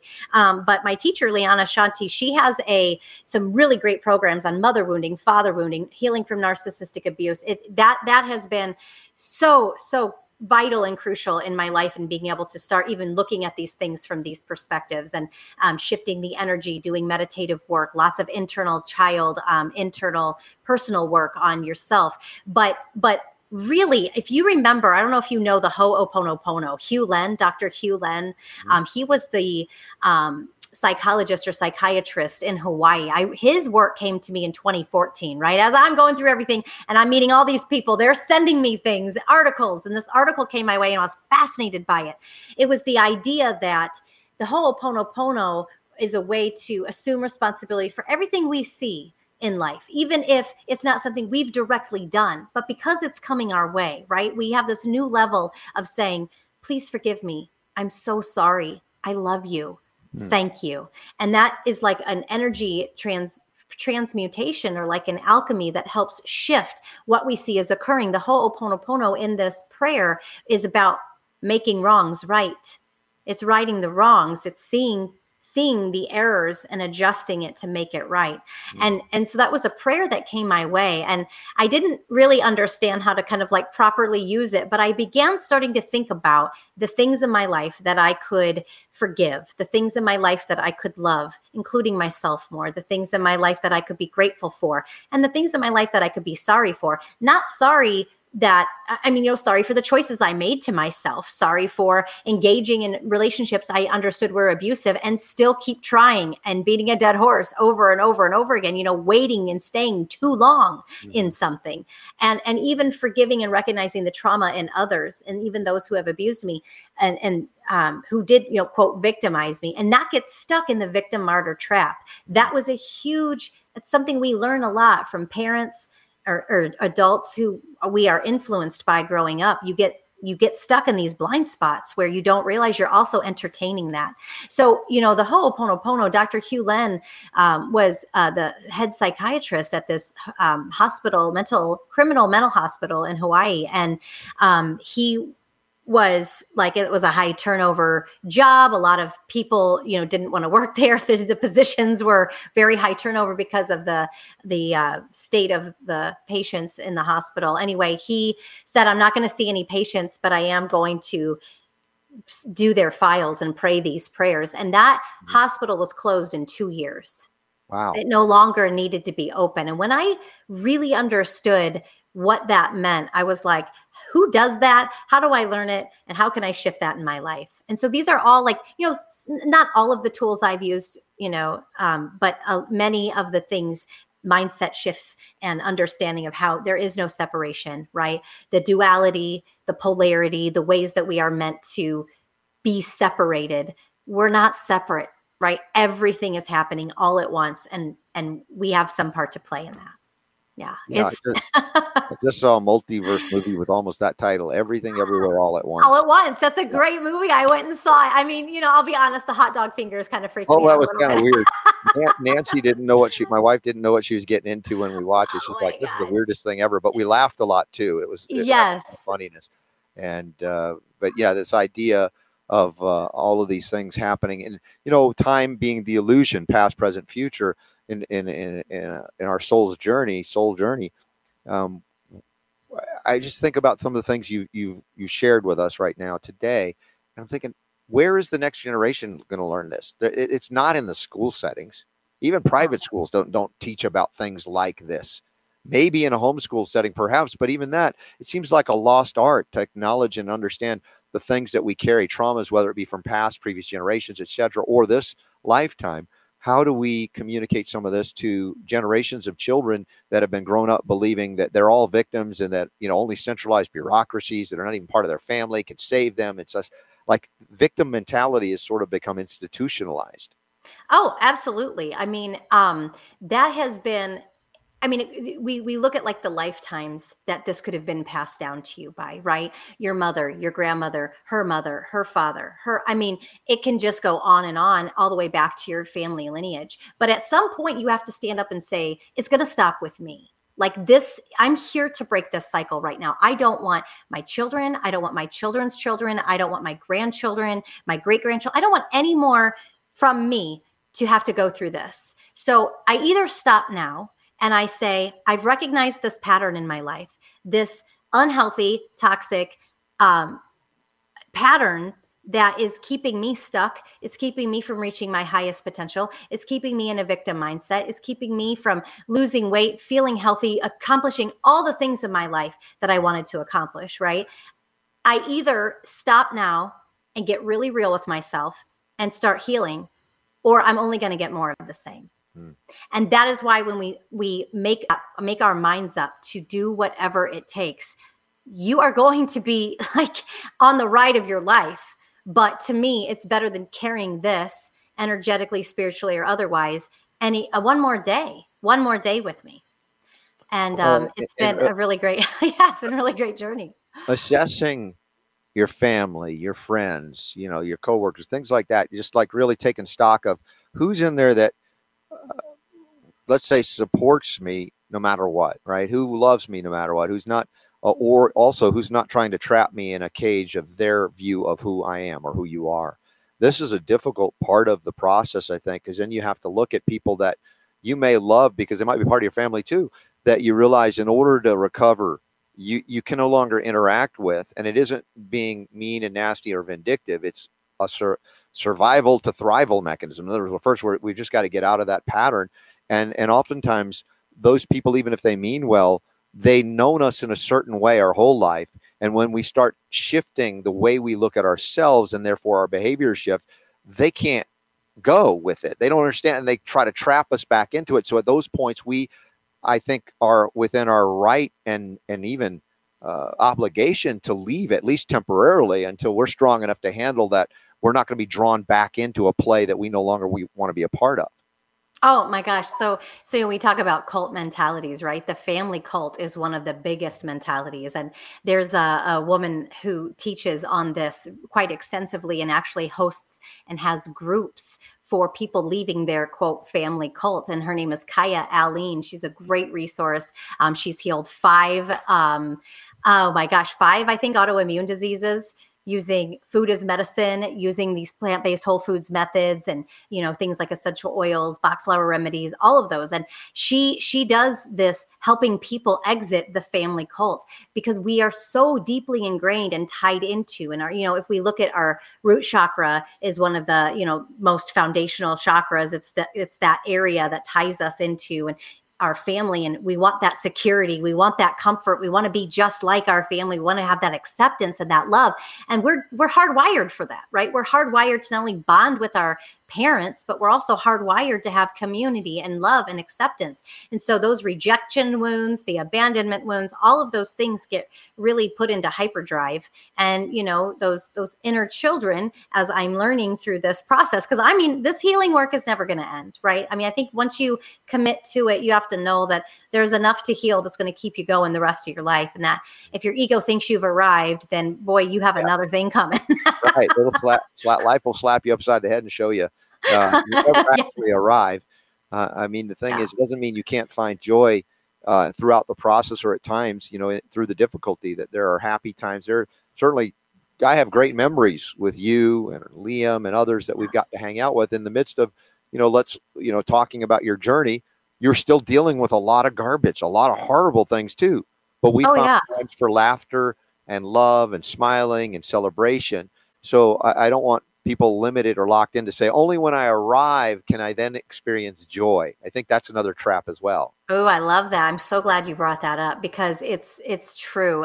You're not going to be, and the healing work is definitely not for the timid, but it's definitely not something where you can't have everyday joy. That's your choice, right? Mindset. Only you can choose whether you go outside and you can look at a flower or look at the sun or look at the sunset and take that in and have gratitude and thanks and it just, being lit up about the world around you, nature, just enjoying food from a tree that you picked with your own hand. Like those things, every moment is an opportunity to have joy, every moment. So even though you're going through, dark nights of the soul, and look, after Liam died, my whole world started to kind of fall apart. He was my best friend for many years. And we really helped each other out a lot through some of these. These are conversations that we would have about childhood wounding, about things that we experienced growing up, things that we experienced in our adulthood as a result of those things growing up that we had, in our childhood. And so we understood that this was all part of the work, all part of the process. But,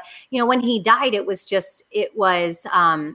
sudden, and you don't ever get over that right away. It's not something that you're just over quickly, especially, when there's so much left behind. Right. And so that's been another thing that I've worked through over the years, and understanding that grief is its own time. And I think, grief is really at the heart of what people don't often give themselves permission to do, is fully grieving the process, fully grieving those emotions, fully grieving. I did a 6-week really amazing group class that Kaya had put on it was a group healing on grieving, just allowing that process. These are things that most practitioners don't teach their clients or their patients. These are things that we want the quick fixes. We want the right nows. We want the quick vitamin supplement that's going to make it all better. What is the 1 or 2 things that I'm missing? Cool. Let me add that back into my diet. And it's like, wait a minute.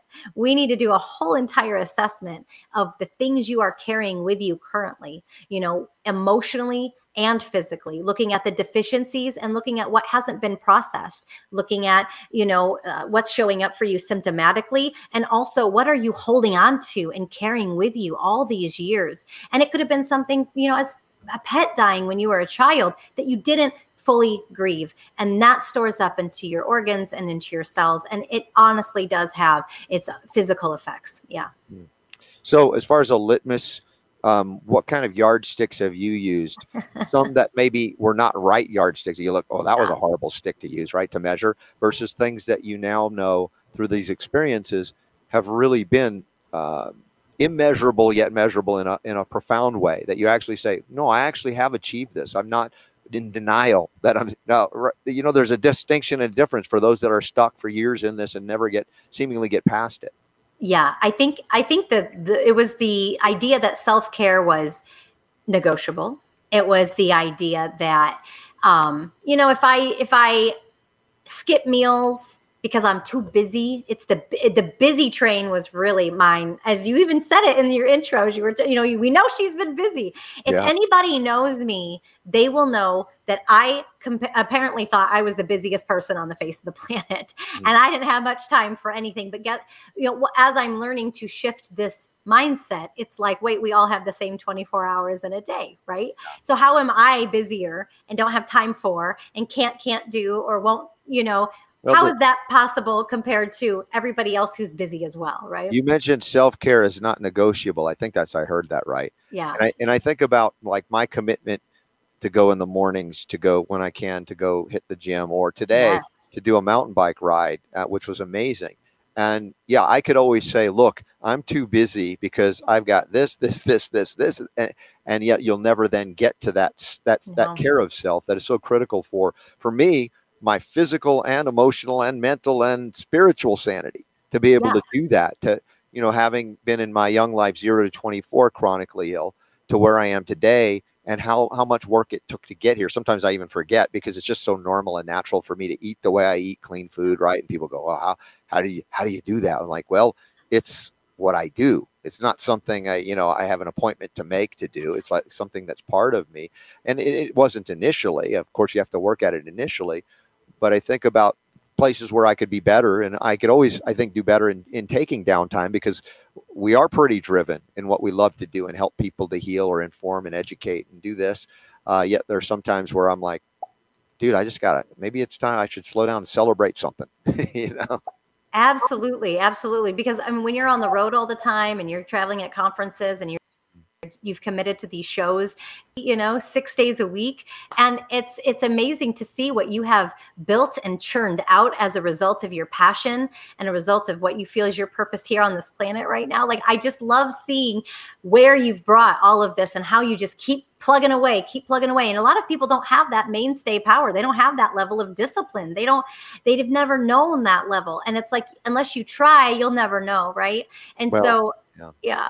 Super Don knows, because I'm like, if I'm traveling and Super Don open up and talk about this too, how I'm like, well, I could squeeze in another episode of the show live right day I'm traveling. You're like, dude, come on. Take a break once in a while. It's okay. You've been doing this for 23 years. 20 years, Come on. Voice of reason and Super Don, get me there. You asked a question, Super Don, in our daily email blast. You have some interesting poll. Yeah, actually, it just one of those things where it's a complete coincidence. But I was listening to what was being said there, and I was like, man, this is like goes perfectly with our poll today. Yeah. And the poll is, there was a study was done. It said that 4 in 5 people fall back into their old food habits after trying to eat healthier. Have you? And so I put that out there to the subscribers, and you had the selections. Yes, but I'm still trying. Yes, but I figured it out finally. No, I nailed it on the first try. I'd like to meet that person. Hello. Hello, how are you, Don? Hey. Nice to meet you. Well, that's, it's rare. It's rare. It really is. Yeah. You could also say that you gave up, or that you don't worry about it, or then Robert's favorite category, not sure. It's not my favorite category. It is too. You gave me a hard time on that one because I didn't put it. So anyway, as of about 30 minutes ago, 44.5% said yes, but they're still trying. They have fallen back into old food habits, which is very easy to do. Yeah. But they're still trying to figure it out. 23% said yes, but I figured it out finally. And 19% said no, I nailed it on the first try. So I guess those are the unicorns. Who are those people? Those are the unicorns in the situation. We had 2% says I've already given up. 8% says I don't worry about it, and 1.6% said, yeah, I don't know. I'm not sure, right? Yeah. So, Joni, along the way, I mean, I've seen your commitment to healthy eating. Would you say in the process that you've had times where you gave up, or did you just find a way to modify it over time? You were learning each time. I think a little bit of all of it, right? Because when you start, again, our emotional connection to food and what food means to each of us, and how we run to food in our addictions to comfort ourselves, right? There's so much going on with food. It's not just always about willpower and discipline, right? Because if you have a parasite infection, if you have candida, those boogers in there are telling you what to eat, right? They're just gnawing at you, wanting you to soothe them and feed me, Seymour. It's that simple with that. But then also the emotional connection to food that we run to for the comfort when we're feeling triggered, or something comes up. That it's amazing what a bag of potato chips will do for somebody, or ice cream, or whatever it is. But for me, along the way, it was never really about discipline. It was always about what emotional thing was happening inside of me, and being aware and cognizant and really aware of my process, and understanding what was triggering to me and how I was going to remedy that first, and tell my inner children, how much I love them, and show up for myself consistently every day, no matter what. That just happened to be just one of the biggest impacts for my health. It looks like we have a question. Yeah, Christine is asking for you about if you've had any experiences with craniosacral therapy for some of the trauma release. Any thoughts on that? Or no, I have not.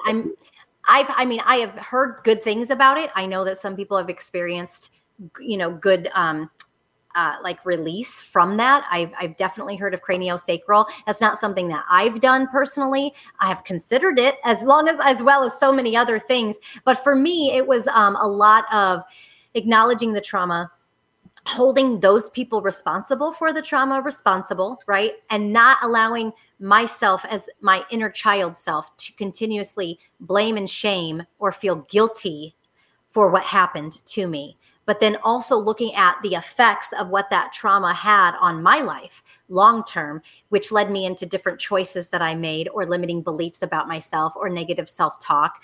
And then, right, it's like this, it's a spiral, and there's this trajectory that ends up happening to trauma. And it does affect every person a little bit differently, right? It's just knowing yourself, knowing your process, understanding the effects, and then cutting out the toxicity and then addressing the toxicity from the inside out through diet. I just got off of a 66-day cleanse, and it was an amazing healing experience. First juice cleansing, of course, coffee enemas to help increase glutathione and giving your liver that purge so you don't continuously harm yourself while you're doing a flood of nutrients in your body and detoxing. Where are those toxins going to go once you open up the cell? They want to get out, right? So the coffee enema is essential. As I learned from Dr. Patrick Vickers from the Advanced Gerson Clinic down in Rosarita, Mexico. The Gerson therapy, the Gerson way, just learning how to excrete those toxins has been mind just boggling in how much relief you feel as a result and what purges happen. I mean, it's an adventure in the toilet if you dare look around when you're going through a major detox release. But those things have been what has gotten me through. And again, I don't think it's just one therapy, right? It's not just one thing. It's sticking to a protocol, seeing it through, and really seeing who you are on the other side. Because it's not like there's just one emotion. You can feel guilt, you can feel depression, you can feel angry. I mean, and who wouldn't be when you look at the abusers and go, I can't believe they did that. And yet all of these things can be stored in a different way in the body. We talk often about liver and anger. It's not only that, but there's a lot that could process through the lungs, fear in your kidneys. I mean, and with a lot of the clients that I see now, we go straight to their issues, what physical symptoms are showing up, and let's start learning about what emotions are coming up and what emotions are attached to those organs. And then we start it's almost like we do it backwards, right? We start from there. We start from an emotional space, and we start looking at how all of these things are tied in. We go back to their childhood and we start looking at things, and they go, oh my gosh, I experienced, this thing in my childhood. I can't believe it's affecting my kidneys. So yeah. Well, it's great to connect. I mean, we've had guests and discussions and books. We've talked about the relationship between organs, ailments, symptoms, illnesses, and how they manifest. It's not only purely a physiological toxin issue, although you've heard me say it many times that even if we just start there, it's a process, right? Well, it can remove some of the blockages to make those shifts or get through some of these hard times. But still, as you've described today beautifully in the short time, I was like telling Super Don, we need 2 hours or 2 days. I was not expecting to go here. I was just going to be like, yeah, this is what I'm doing. This is the cleanse I've done. This is the weight I've lost. This is how it's happened. I was expecting to kind of touch on it. And boy, we went 90 miles an hour down that rabbit hole. I mean, it's just like us to do that. But I know, because I know you enough to know you're capable of going there and beautifully communicated as well. The willingness to share. And I feel like so many people could be helped and are being helped by this. And anytime we cover subjects like this, but everyone's journey is unique. I don't say anybody's going to be just like Joni's experience, but you've heard other experiences, and now you hear Joni's and learn a little bit about, I had never heard about that, or that sounds, something lights up for people. And, it's not like everybody lives exactly the way I do, except for Super Don, but, so I'm just seeing if he's paying attention. But there he is, the coffee enema guy, right? After hearing Joni, he's all in now. He can't wait. I heard you. Look at him. Don, the best part of waking up, friend. What comes after that? Yeah, who was that said that back in was it Liam? I think it was Liam that said that. Folgers, the best part of waking up is he said Folgers. But I wouldn't use Folgers because it's pesticide laden and it's coffee, organic coffee, Gerson style coffee in your blood. Yep. But as they said, the journey, and Super Don, again, Joni, we've known for years, and you really, and Mom says you look terrific. She's commented. Oh, Mickey, I love you. Oh my gosh, my dancing queen. Mm-hmm. I love her. Yeah, I mean, I sent Don some pictures. I didn't know if he was able to get those pulled up of us. Bless you. We got it's summer here, and that was the first time we met, Robert. Yes. Oh, look at that. 2011 at the Health Freedom Expo. Oh my gosh. And look at you. You didn't have a lot of sun at that moment. No. But did you say it was summer? That was June of 2011. Yeah. Wow. That is so amazing. I had been on your show. There we go. That was being at my first Health Freedom Expo. I was so terrified because I knew that my outside did not match my inside. I knew that how I felt and who I was on the inside was not being reflected. And the guy there who had his arm around me, that was Dr. Leonard Caldwell. Oh, right. And that was also where I met Liana Werner Gray, that same talk in June of 2012. So a year later, I'd gotten even bigger.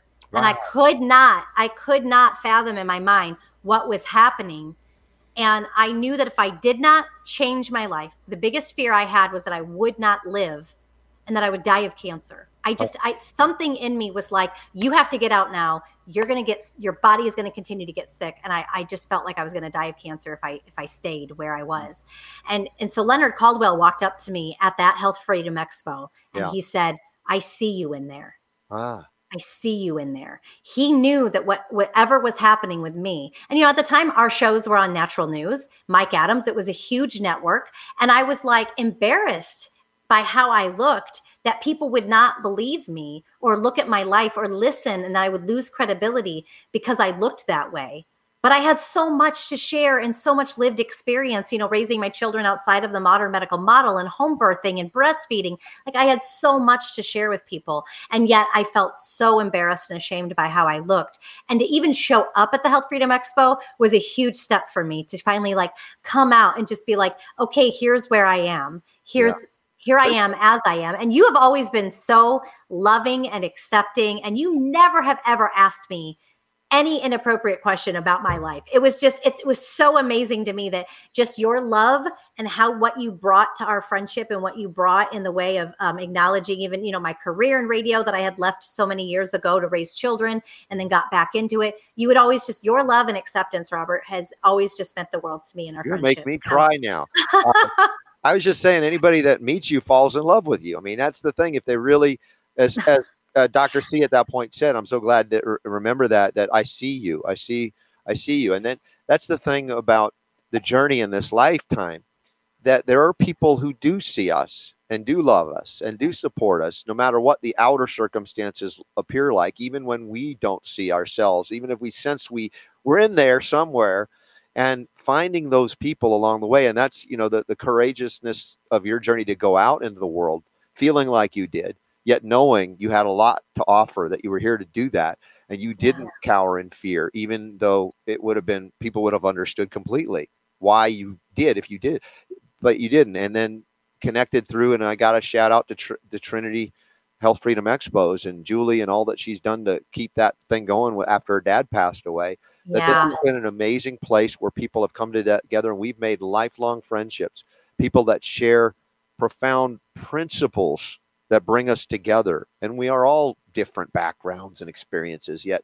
And I'm not saying that it isn't without things that we go, oh, I didn't like that. I mean, it's just humanity. But by and large, you came out and then we've made lifelong friendships, not Absolutely. just you and me, but others as well. And, the little part of the journey that you led us into, and seeing those pictures for those that have never met you from the past to see you now, they're like, that's the same person. Yeah. But that was the person that was always there, as we acknowledged. And that's that's where we try to draw people into our lives that see that in us. And then we try to do hopefully the same for others, just to, have them recognize something that they don't recognize yet, but is there. Yeah. It was just giving myself, the best thing I ever did was give myself permission to come back home to myself, right? To really find your inner light, just let that shine unapologetically and not care anymore what other people think or other people say, and just keep going, putting one foot in front of the other and staying laser focused on what you want for your life. And you will start to see it unfold. It will come to you. Right. And I just am so grateful to the divine for showing up in my life over and over again when I literally was at my lowest point or my darkest moments. And I see a way out. I see a way to heal. There's a lot of the shadow work aspect that we hear being talked about in a lot of new age situations. But what they don't teach you is that you can heal the shadow. We don't need it. You can heal it. Right. And I'm finding these ways to be able to heal, to shine. And it's been, it's just been the journey of my life. And I don't know where I'm going yet. I don't know what I want to be when I grow up. I don't know where it's all headed, but Awesome. I just know I want to share it. And so, it's been such a great, beautiful space to be able to do that. It's good to see you. Good to have you back. And I can't wait to see you at any event that we're going to be together at. I'll be speaking at the Health Freedom Expo as well, October 15th and 16th in Tinley Park, Chicago. Cannot wait. Are you going to get to the Red Pill Expo in Indianapolis? Is that far from you? No, it's not that far. I could make that happen. So, I could make that happen. July, 7th, 8th, and 9th or something like that, or 9th and 10th, something like that. 9th It is. Thank you. 9th and 10th. There we are. I'll be emceeing and speaking at that event in Indianapolis. Love to see you and anybody who will join us there. Well, I will just grab some friends and we'll make a day of it. Oh, 2 days. Would be amazing. That would be absolutely amazing to have a great reunion with you, Joni. And we've got to take a break for our UK Health Radio audience. And then we're going to go into bonus round in about 60 seconds. Joni, you want to hang out and just do some informal discussion, catch up? Or sure. Yeah, I'll hang on. I'm here anyway. I'm invested, Robert. More with Joni Abbott after the break. Super Don, thank you for making it happen despite all the craziness that happened before the show today. And, Joni, it's been a while since I've heard you say what I say at the end of every show. Oh, yeah. Oh, the power to heal is yours. We'll be right back.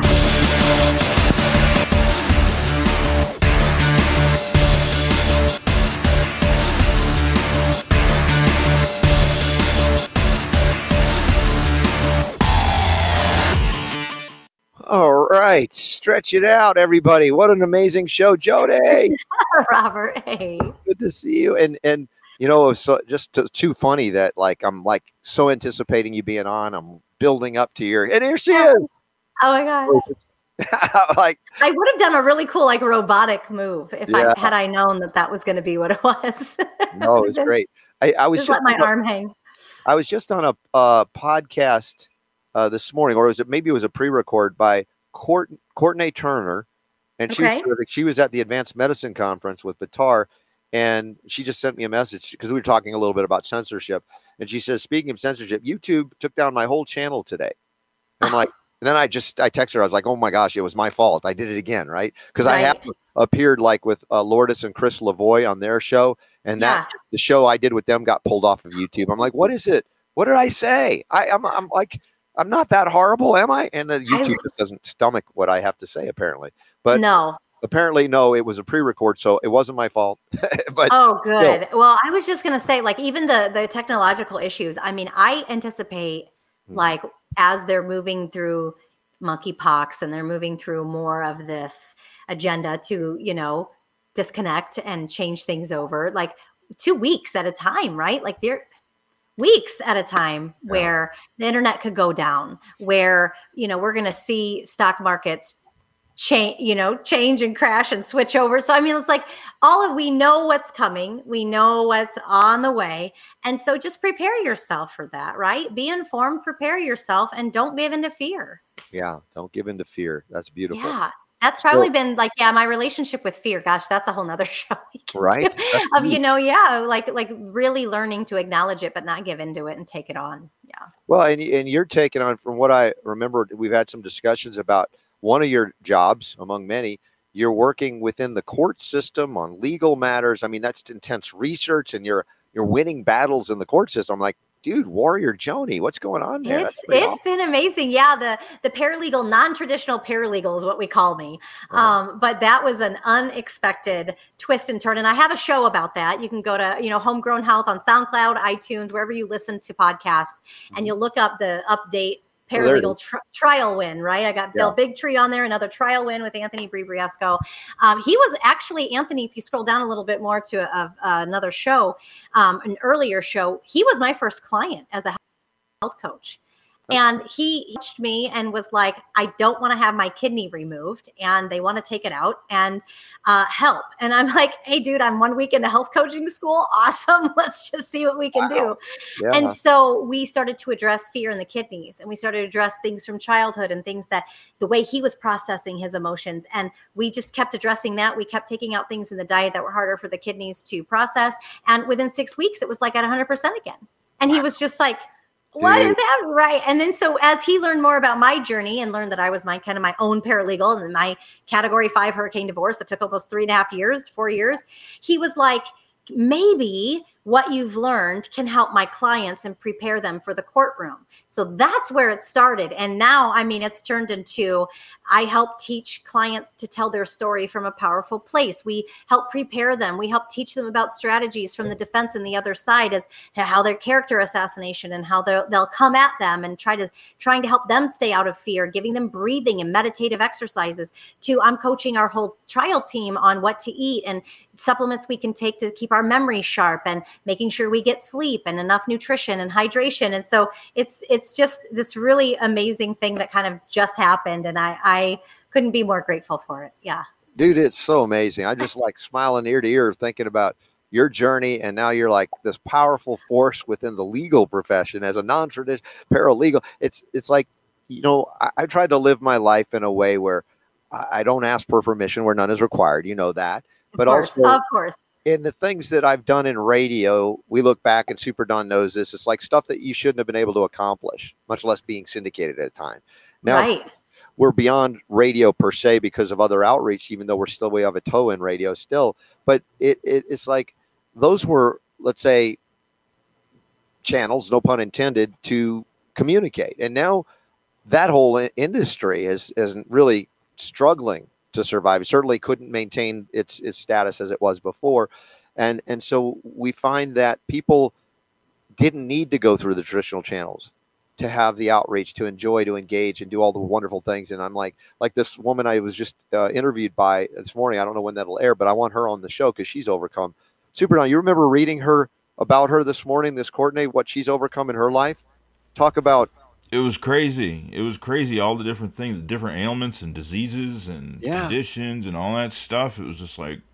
And these are the people that need to have the microphone to share stories that are so empowering and uplifting that anybody looks at them and goes, I thought I had it bad.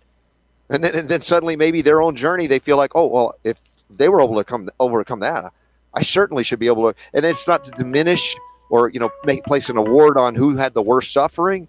But the people that have been through it, they have a lot to do. And that's why I say, Joni, your journey is such that can help so many. And it has helped so many, and it's helping even more today. So, again, thank you for revealing all that you did, even though you didn't expect it.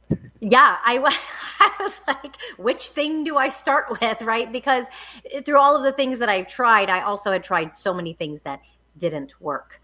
And what I realized, you know, at the end of the day is it had to come back to my own mindset, my own commitment to myself, and even believing you're worthy and deserving, and finding a way to unconditionally love yourself and love the world enough to share, you know, and not hiding that light. Right. And I think when we get depressed and we get caught up in our ailments and we get caught up in our journeys, it's really easy to become not only central focused, let our egos drive the car, but also like we can also just forget that we are here to love and be loved, you know? Yeah. Speaking of that, please send my love to your daughters growing up so amazingly. So fast. And they're amazing. Just their journey. And like I said, watch my kids growing up.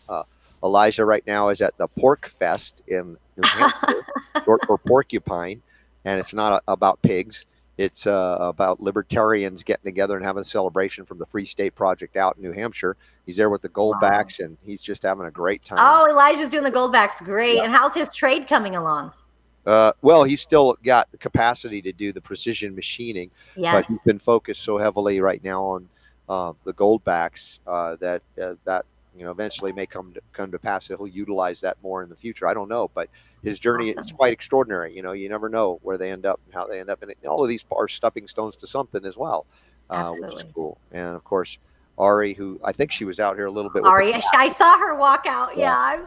And of course, she's singing, and her music is beautiful. Oh, she's in a patriotic presentation, a song and dance event called Cries of Freedom.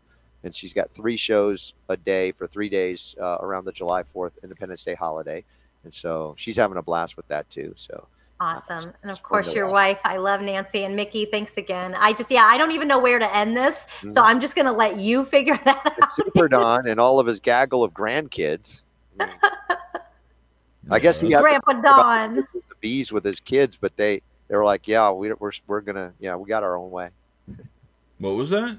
You had, one of the poll questions was about the birds and the bees. Would you talk to your kids? Oh yeah, You clearly I don't have to worry about that stuff anymore now. That's my kid's job. But Yeah, They're adults. They can take care of it. yeah, right. no, I got grandchild number 5 that's going to be coming here any day. Any day now. Yeah, Any day now. Yeah. it's amazing. Oh my God! Congratulations, Don. And Joni, that's another thing we didn't talk about. But of course, if you're available in the midst of all the things you're doing, come back. I'm going to talk about a lot of the issues of fertility, and there are things that are happening that are much worse now in the era of the COVID jabs. That we've already seen declines in birth rates and other things prior to this, but they've greatly accelerated and are really damaging the ability of the human species to procreate at this point. They really are. And, I don't know that anybody could have said it better than Jennifer Margulis today. I don't know if you saw what she posted. I'm trying my best to pull it up. But, because of censorship, you have to say certain things a certain way. Yeah, and this is going to be a little graphic. So if you have kids, plug their ears. But so she writes, if your man cares about his jizz, please read the article in the first link below. Spoiler, stabby, jabby, bad for splooge. Yeah, well, just the way that she has to word things has cracked me up. I mean, I have to give her so much love because she's been very creative, let's say, creative in the word sense. Jennifer Margulis, I got to hang out with her again in Atlanta. She's like a sister. When you see us together in a picture, we're like, are you guys related? I mean, it's that uncanny. And of course, we have Jewish heritage background as well. And I don't know if that plays a role in it, but she presented with me and Del Bigtree at the same time at the Next Steps conference in Atlanta. And she just lays it out. I mean, we've kind of set this show up as primarily a family friendly, and we've had young kids listen all the way through their teen years now. I've grown up on this show, and they know you too, Joni. It's so crazy. Like Marlon Glenn's family, right? Yeah, exactly. One of the greatest example. Yeah. And so for that reason, we've elected, and we're not restricted by FCC to not use, certain language. And occasionally it comes out. But the point is gratuitous use for, and it's not like I'm against using it. I mean, when Super Don and I are off the air talking about some horrible things, it's like we're letting it out, and it's cathartic. But when we turn on the microphone, at least it's our choice, because we want the kids we want the parents to feel comfortable about having them listen to this stuff. Yeah. At the same time, yes, there's a harsh reality, and language is utilized in ways that, sometimes families don't want their kids to hear it. Right. But I think Jennifer, she's like, sorry, I got to speak to you straight up. This is how I'm talking. And I respect if she were to say, and this is the thing, right? Like if she were to say those things, she would not normally use that language in common conversation, right? But due to the censorship, you do have to find creative ways to say things. And that was the one way that she could find it today. But I've been laughing about that for the 4 hours that she posted it. And she calls them the stabby jabbies, and just, I mean, I think that the underrating of the, bots, I think is that we're always as humans going to find a way to communicate and share the information. So censor all you want. It's never going to stop us. Nope. Only emboldens us, in fact. So that Defender article is Pfizer COVID vaccine reduces sperm quality, but for how long? That would be something that would normally, if a dietary supplement did that, the FDA would pull it off the market yesterday and fine you and put you out of business. Of course. That a stabby jabby, as Margulis says, does it? Who cares? Yeah. Yep. No, it's not a big deal. It's approved. Move on. Nothing to see here. Right. Yeah. So, Super Don, we got a wrap on almost this show with Joni. I'm so glad you got to hang out too in bonus round here. Just thinking if there are any questions or comments coming through the chat room. I see Kevin Tuttle's there. He was making fun of my hair earlier with Jonathan. Oh, Emord. Kevin. Yeah, Kevin's amazing. And he got to do 3 minutes for the ACIP committee, as he acknowledged right at the beginning, which I think was brilliant. Yeah. To say, look, I know that you guys on this committee are not going to hear anything I have to say, but this isn't for you. This is for everybody else that might, have a critical thinking skill available or cell back left. And as always, it was great. We might have to play it on the show. I'll have to see about that. Let's see. Any other comments? Questions? I don't see any, but I might not be seeing what you're seeing. So, yeah. Yeah, I'm looking at the chat room at robertscottbell.com on our listen page. Oh, okay. Normally we have a lot through Facebook, but they've tatered our Facebook Live for whatever. We're not even sure why. And they didn't give us a permanent ban, so we don't know how long it'll last. But regardless, we're going out through many outlets that it's not as critical, but it's fun for people that make it easy for them. We're not trying to make it difficult on people. So Right. Yeah. So who's on tomorrow, Super Don? Tomorrow we have Fiona Price. She's got a website, The Ultimate Relationship, talking about the ultimate relationship is the one you have with yourself. Talking about spirituality and making the best version of you. We'll have her on in hour 1, and then in hour 2, Ann Butcher will be joining us. Ann Archer Butcher. That's right. Yay! And I remember her book Inner Guidance was so great. Be previewing the upcoming event. Yeah, and I think also she's got a big story with her husband Alden. They're like, adopted parents to me as well. I love them. And a story called The 5 Blue Rings. She might want to talk a little bit about that. That is so amazing, just amazing. So that's coming up tomorrow. And Joni, I don't know when next you're available, but it's been so long. I feel like I'm selfish now. I want more. Yeah, no, I would be very happy to come back on. You just let me know when and what other rabbit holes we can get into, because we can break down, a lot of the things that I've been doing, a lot of things that didn't work, right? Like keto, the keto diet, not at all. The HCG diet was something I had a practitioner put me on, where I injected HCG into my body and kind of adapted this limiting belief that because I had MTHFR, my body was never going to be able to lose weight, no matter how much I worked out, no matter what foods I ate, because I wasn't absorbing B vitamins, blah, blah, blah, blah, blah. And really, Bruce Lipton's book, right, Biology of Belief, you go back to that mindset of like, I did the 40 days, the 2 rounds or whatever, the 1 round of HCG. And with every time I injected myself, I'm like, this is violating my core belief system. This is violating what I know to be true for myself and what I feel in my heart is right for me. Why am I continuously doing this? Mm-hmm. Right. But it's the disconnect from that intuition. It's the disconnect from that knowing that I violated against myself, that I've had to apologize to myself for, and go like, no, I'm just going to choose to believe differently. And things are healing and I can't explain it. I don't know, how much further I have to go as far as like, being at the optimal whatever, but I really am loving where I am and loving going in this direction. Nice. Well, it's good that you have more loving people in your life than ever. Unfortunately, I got this comment from my buddy Kevin. He says something like, RSB cuts his hair and becomes a moron. I mean, what am I dealing with here? What is that? I don't know, but I do think we probably should change some of the language that we're allowing to be used here. Yeah. Maybe I'll have a conversation with Kevin. Hey, Kevin, we'll have a coaching session. Kevin, all he does is make me laugh, and I try to make him laugh. And sometimes I catch him off guard with stuff too. So no, Kevin's great. We love him. And love you, Joni. And I thank you for being here. Again, love to the girls. And but can't wait to see you if it works out that you can be at the Indianapolis event, the Red Pill Expo. Of course, we'll definitely see you at the Health Freedom Expo. Absolutely. And if you have an event coming up that you want us to let the world know about, just give us a holler, text me, call me, email, or text. I plan on having a dance party at the Health Freedom Expo talk, so make sure you prepare yourself for that. I'm gonna try to get a live DJ. I think I talked to Julie about that. I was like, hey, I think I'm gonna need a live DJ, and she's like, okay. All right. So yeah, no, I think that we have to have a massive shakeup and a massive. We need to celebrate. Yes, yeah, there's so much to celebrate, even amid the state of the world today. We have to have that joy and that love, and I can't wait. We got to find a way to laugh together, and again, that's something.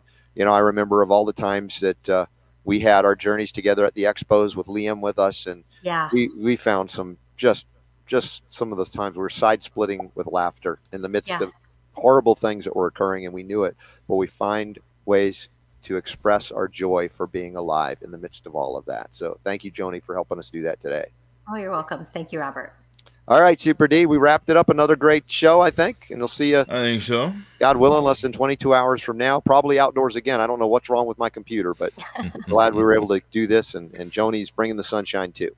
Thanks so much, Robert. All right. Robert, well, thanks, you guys have a great day. In. Thank you. We'll be see back you guys. Tomorrow. Thank you. Bye.